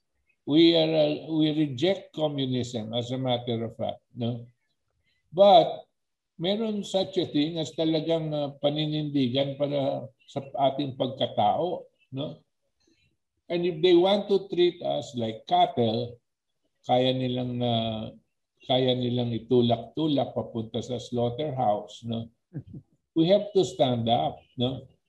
At this is an example what's going on right now in Baclara when the police is told that to disperse that little group that is just trying to understand the issue. No? Why is it that mandatory vaccination is not good for the people, and that the people's freedom to get vaccinated or not should be given to their choice? Yan lang naman ang pinag-uusapan doon no? Tapos itong mga nasa pamahalaan na kung mag-react sila, pati yon pipigilin nila. Hindi naman tayo nagpapabagsak ng gobyerno. Wala naman tayong minumurang tao. No? Bakit ganyan? This is the sad part about this present situation. That's why they are pushing the people, continuously pushing the people to a revolutionary situation. No? Namamatay na nga sa gutom no? Gaganyanan mo pa, hindi na sila makapagsalita. No? Sila mismo ang tumutulak sa tao na magkaroon ng himagsikan. Yan lang gusto ko idagdag ngayon, Ben. At ang pinagtataka ko, yung mga kongresista natin at mga senador, bakit naging pipi? Ganun itong mga kabinete natin. So, ano ba? Hindi ba nila naramdaman yan na ang naramdaman ng taong bayan? Kung minsan, nakapag-isip ka na ano ba ito? Talagang conspiracy ba talaga ang nangyari o salita lang na conspiracy ang napakinggan natin? Ay dapat marinig din natin ang boses nila, dapat.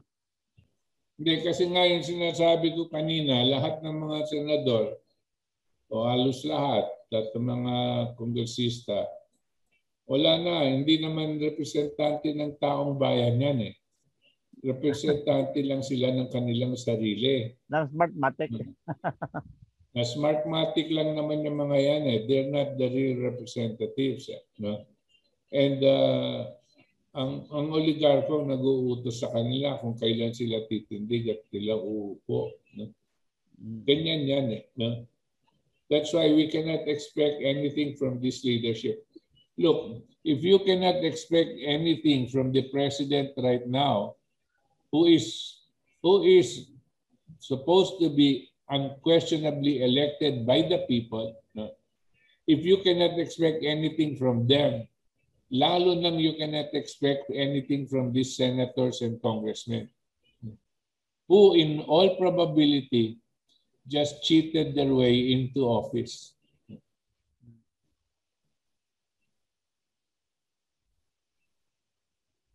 Kaya kung minsan nakapag-isip-isip ka na, ano ba ang pag-intindi ng mga tao na ito? Mga may pinag-aralan naman. When it comes to sovereignty, ano ba ang pag-intindi nila?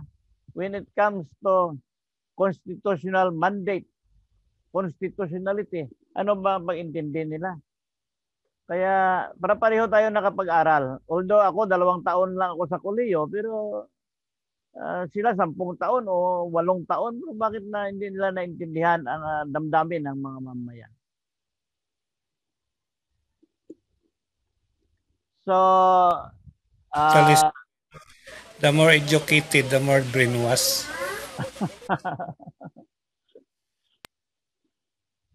Sino pa ang may gusto ipahiwatig ang kanyang damdamin Kasi may 20 minutes pa tayo natira.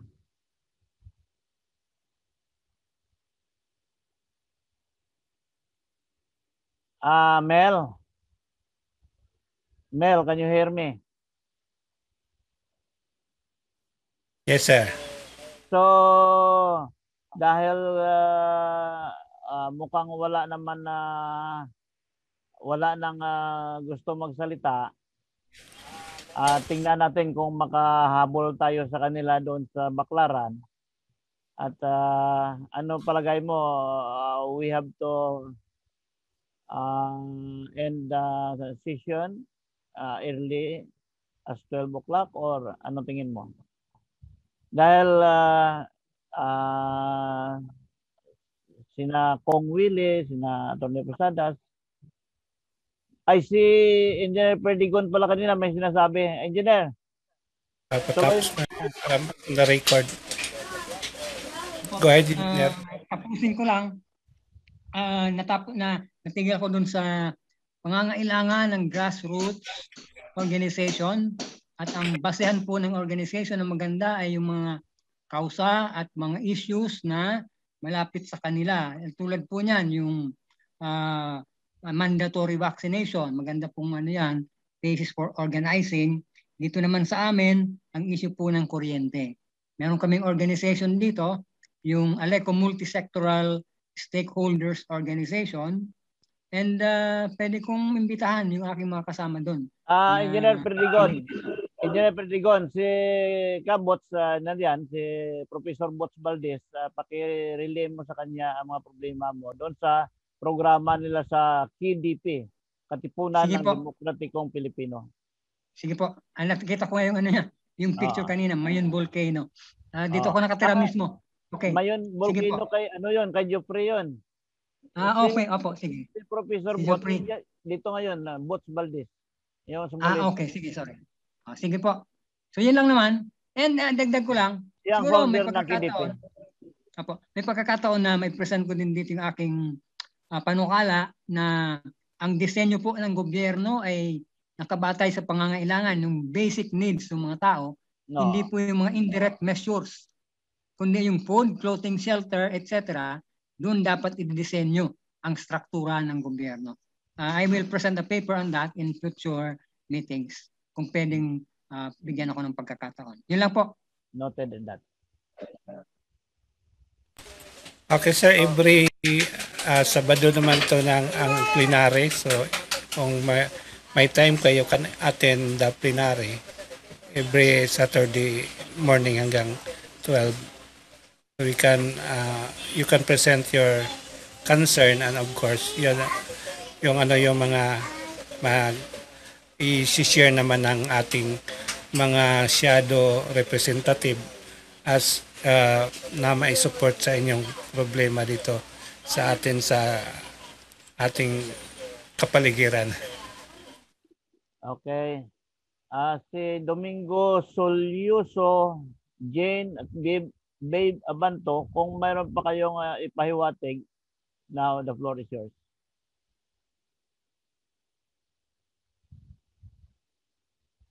Sa akin po, wala na po. Okay na po.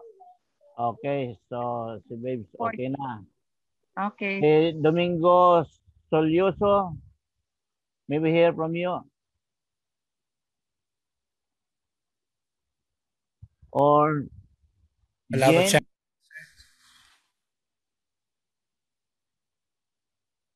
Kong Villarama, any parting words?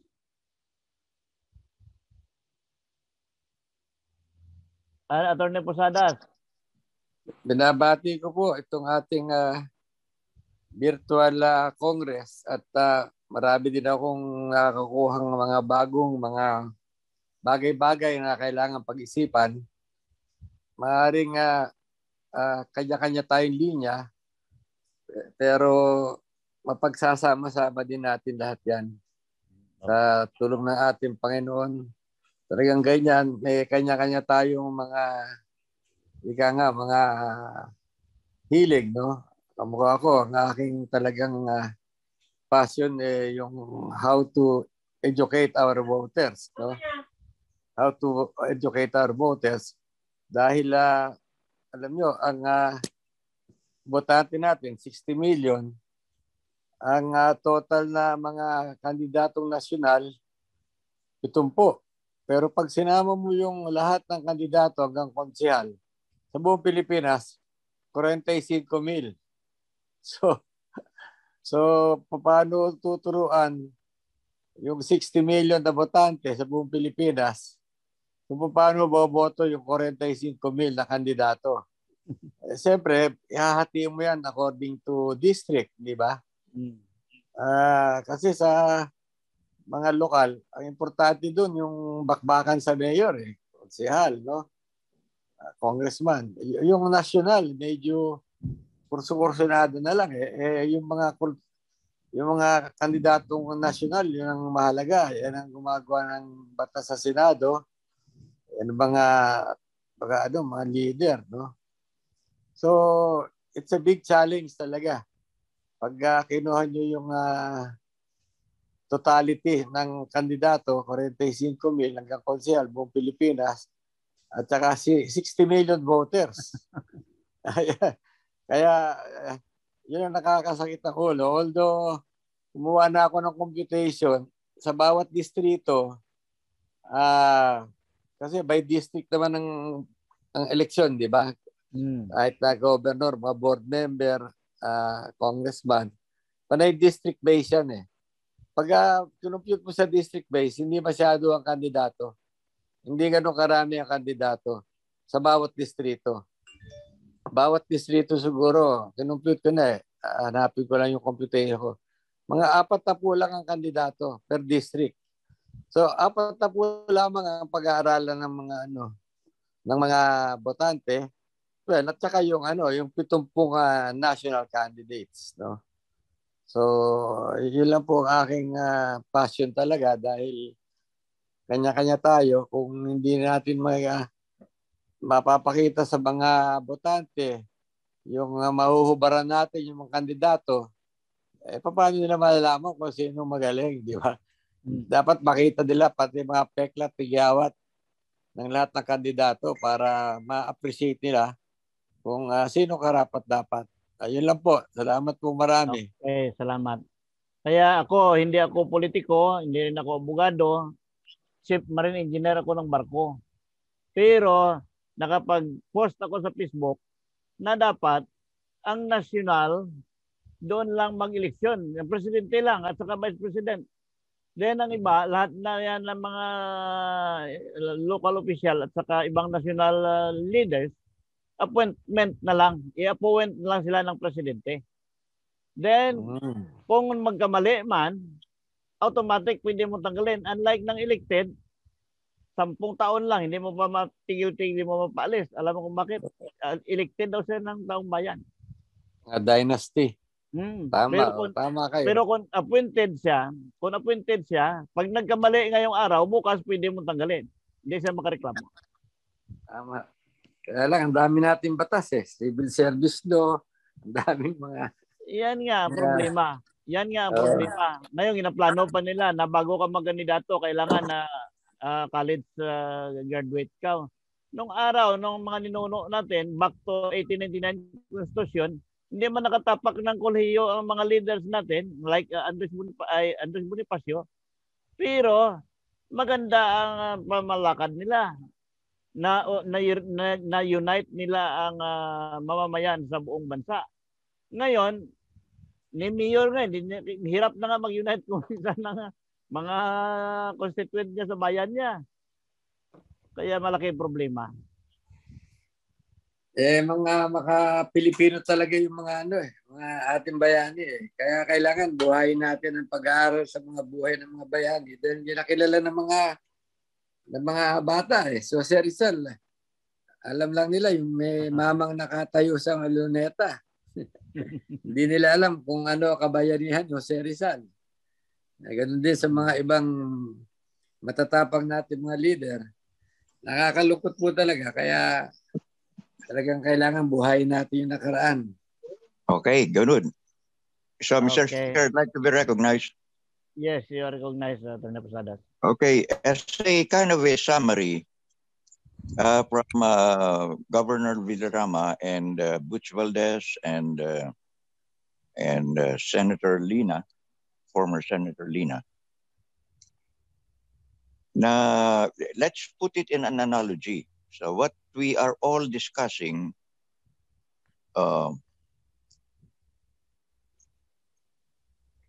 notwithstanding whatever we're discussing, we are now into doubling into all the effects, hindi causes, you know. So what I'd like to do is to put it in an analogy. Everything that Governor Villarama and Butch Valdez and ex-Senator Lina are saying are all on the level of effects. So how do we get out of the effects or out of the box of? We're like in a box, doubling and swimming in, getting confused in all the effects. What we need to do is to get out of the box and agree on solidifying on a cart, yung isang box na maitutulak natin. So what we're doing also in effect right now, we are trying to organize the horses. We're trying to organize the horses, hoping that the horses, even disorganized, will push the cart. But we don't have a cart yet. We don't have a solid form of a cart yet, and we don't even have an identity of what the cart is all about. And the cart must be structured, ready, and running, orderly and peaceful, that can be pushed. So even if we organize all the horses now, so to speak, or the people, or the grassroots level, by educating and so forth and so on, we're still getting the horses ahead of the cart. Okay, even if we organize the cart and the horses are ready to pull the cart, there's nothing solid that it can can be easily pulled. Yeah, can be pulled. Yes, correct.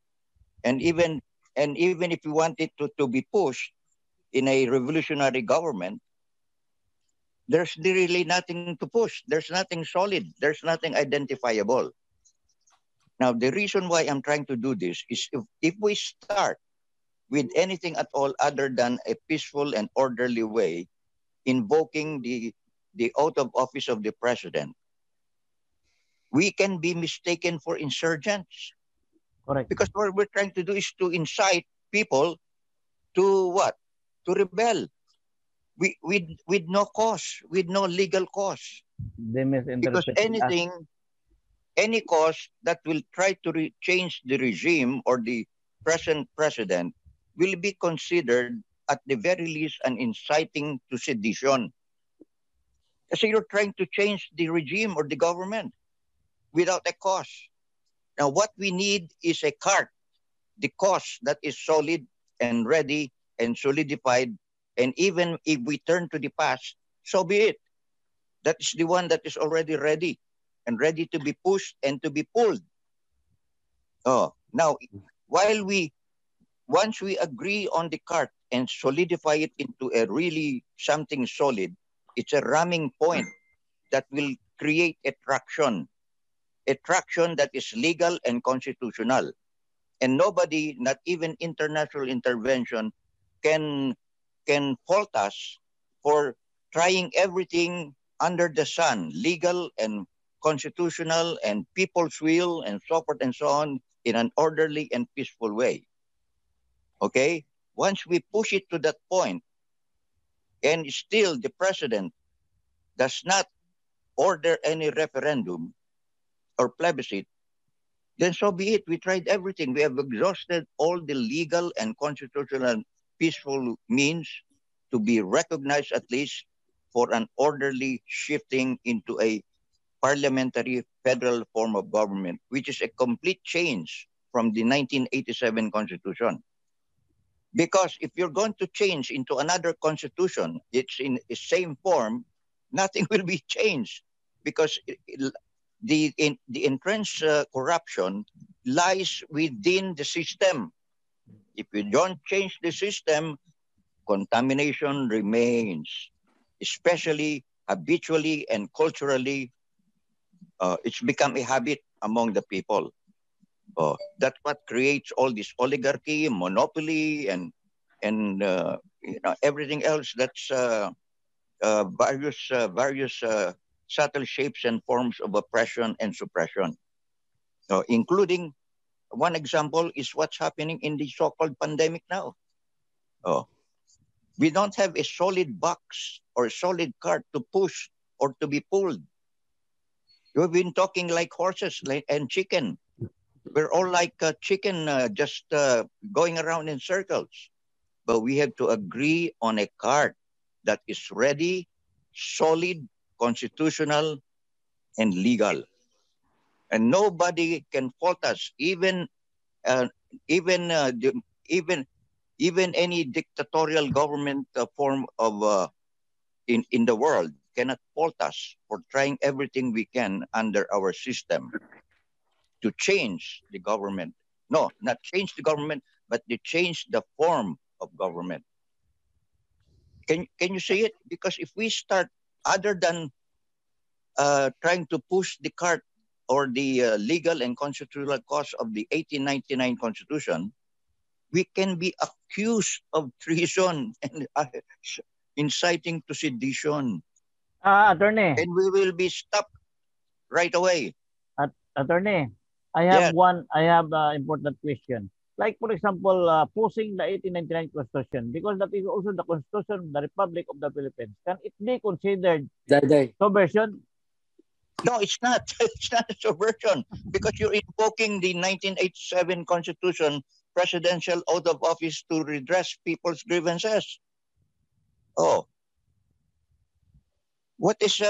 not trying to change the regime. We're trying to change the form of government.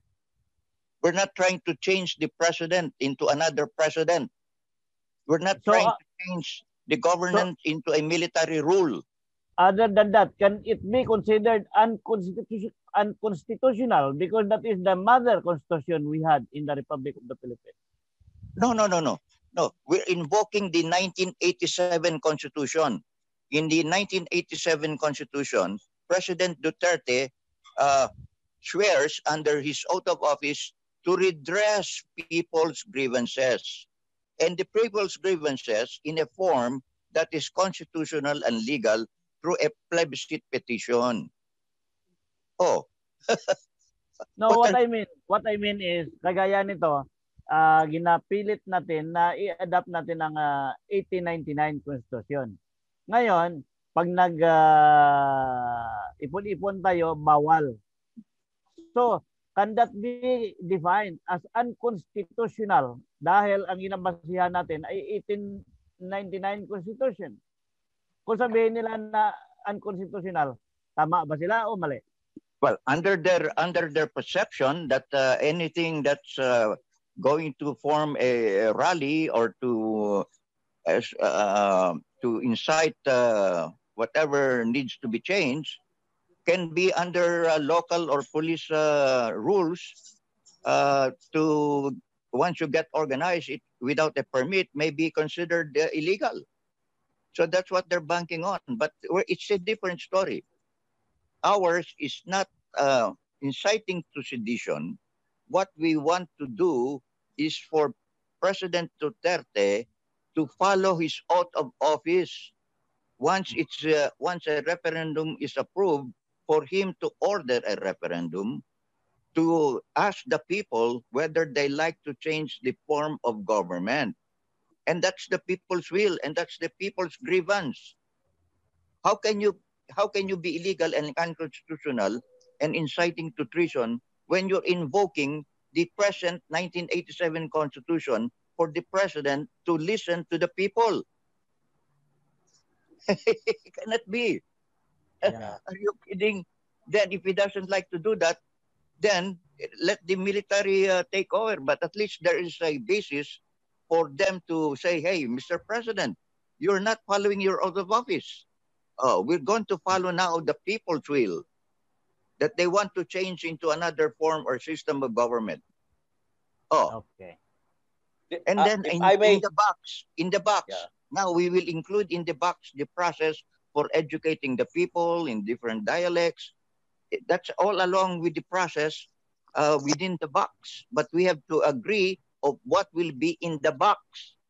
Yung sinasabi ni Professor Valdez na the oligarch are so entrenched that they will fight to the death. Okay, we will have that process in the box. And in one fell swoop, once the 1899 Constitution, everything changes. So therefore, automatically, all the public utilities will be taken over. Because it will be under a transition prime minister, and everything will be retrofit into all the local municipal and regional provincial statutes or codes. So that's the most orderly and peaceful way of pushing a cart. Now, we are ahead of the cart because we are now trying to organize and identify the horses.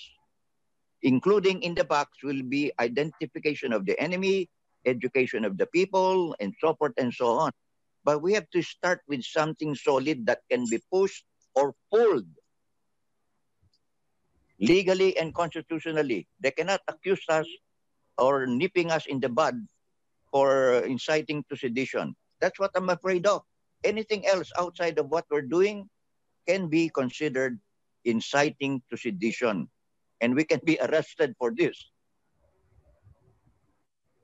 If I may. Okay, 1 to 2 minutes because we are already beyond 12. Okay. If I may, discussions like this, even we're tackling, let's say, a revival of the old Constitution, 1899. This is covered under free speech, free press, etc. So we can even, in fact, the anti-subversion law has been repealed, di ba? In time ni Ramos. So you can even talk about communism, about like in schools, so long as you don't bear arms. That's correct. So it's correct. ideas, just ideas in the free market of ideas. You can think of anything in your mind, and you that discuss. Will be in the cart. That will be in the cart or the box that we're trying to solidify. So it makes horse sense whether you're ahead of the cart or behind the cart, whether you pull or I'm just playing with the horse sense. But it's good to discourse about, but whether it's practical or not, it's another story, no? And there's no perfect condition or situation in order to push the cart. Yeah. Can start any time, but it must have a solid and maybe, if I may add, while it is that idea to bring back that thing, no, that old 1899 Constitution, but you need something that is as probably a middle or entry point issue. I don't know, whatever it is, because people would, and legalists and would raise the issue, would that 1899 have been would suffer from lapsability once, even if it's not explicitly repealed. Normally there is a provision in jurisprudence, if it's not repealed, explicit repealed, any succeeding law presumes it is redeemed, something like that. Even a Republic Act not signed by the President under our constitutional constitution, within 30 days, it's not signed by the President, it's automatically deemed approved. Does this apply to the 1899? The lapsability, deemed approved, and etc. No? So that things like that. So, but it's a good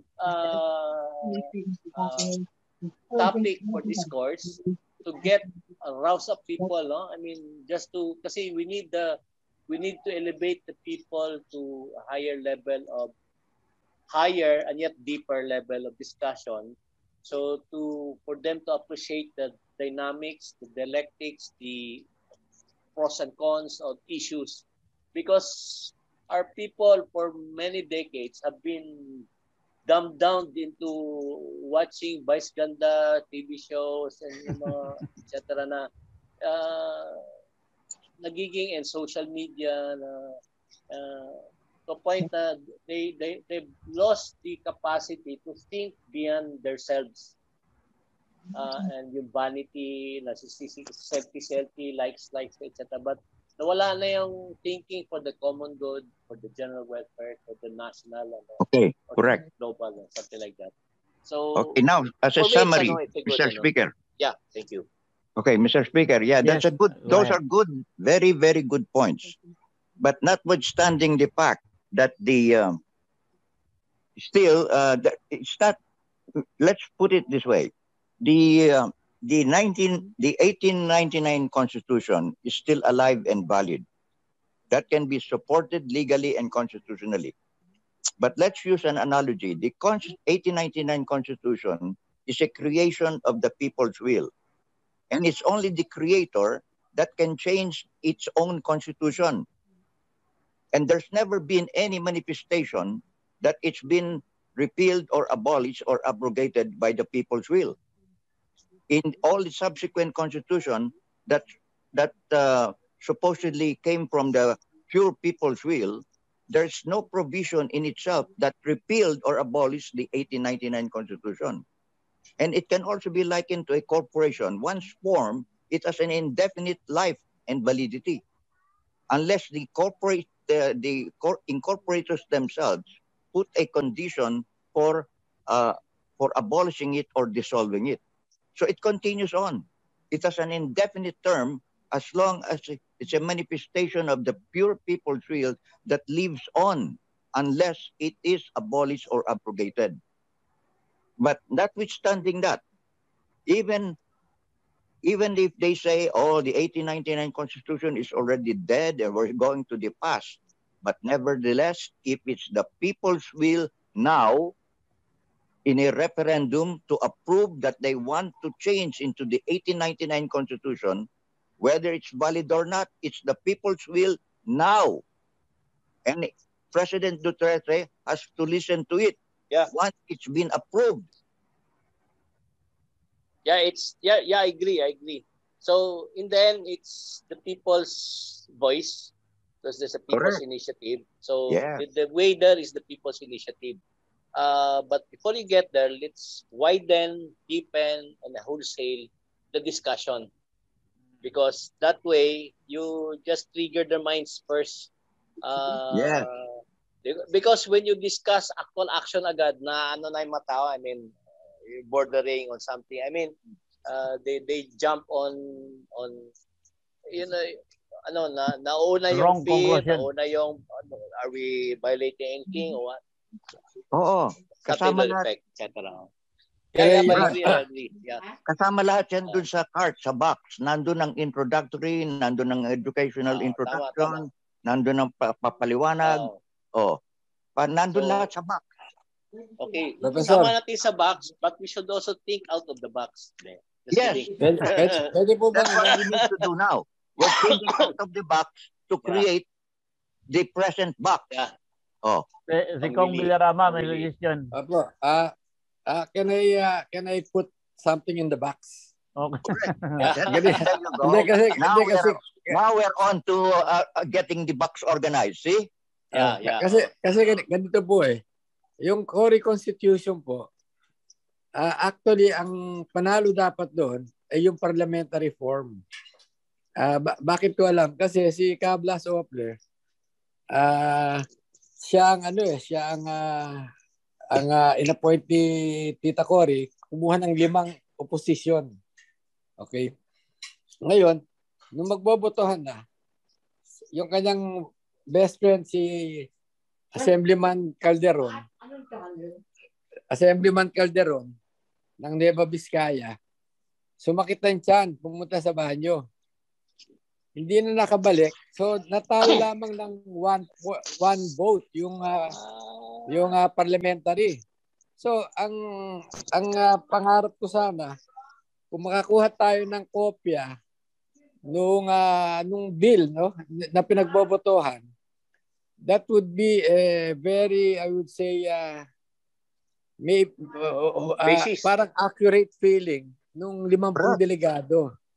So alam natin kung ano ba yung parliamentary na pinagbotohan. Kasi kung hindi lang nagbanyo si Calderon, panalo ang parliamentary. Tapos na lahat ng problema natin eh. Oh. Kasi kaya yun magandang pag-aralan. Tapos anong pwedeng gawin ng isang bagong presidente? Pwede siyang mag-constitute ng yung Senate at Congress. Pwedeng i-constitute yan into parang I don't know the right term, no? Pero parang constitutional convention to draft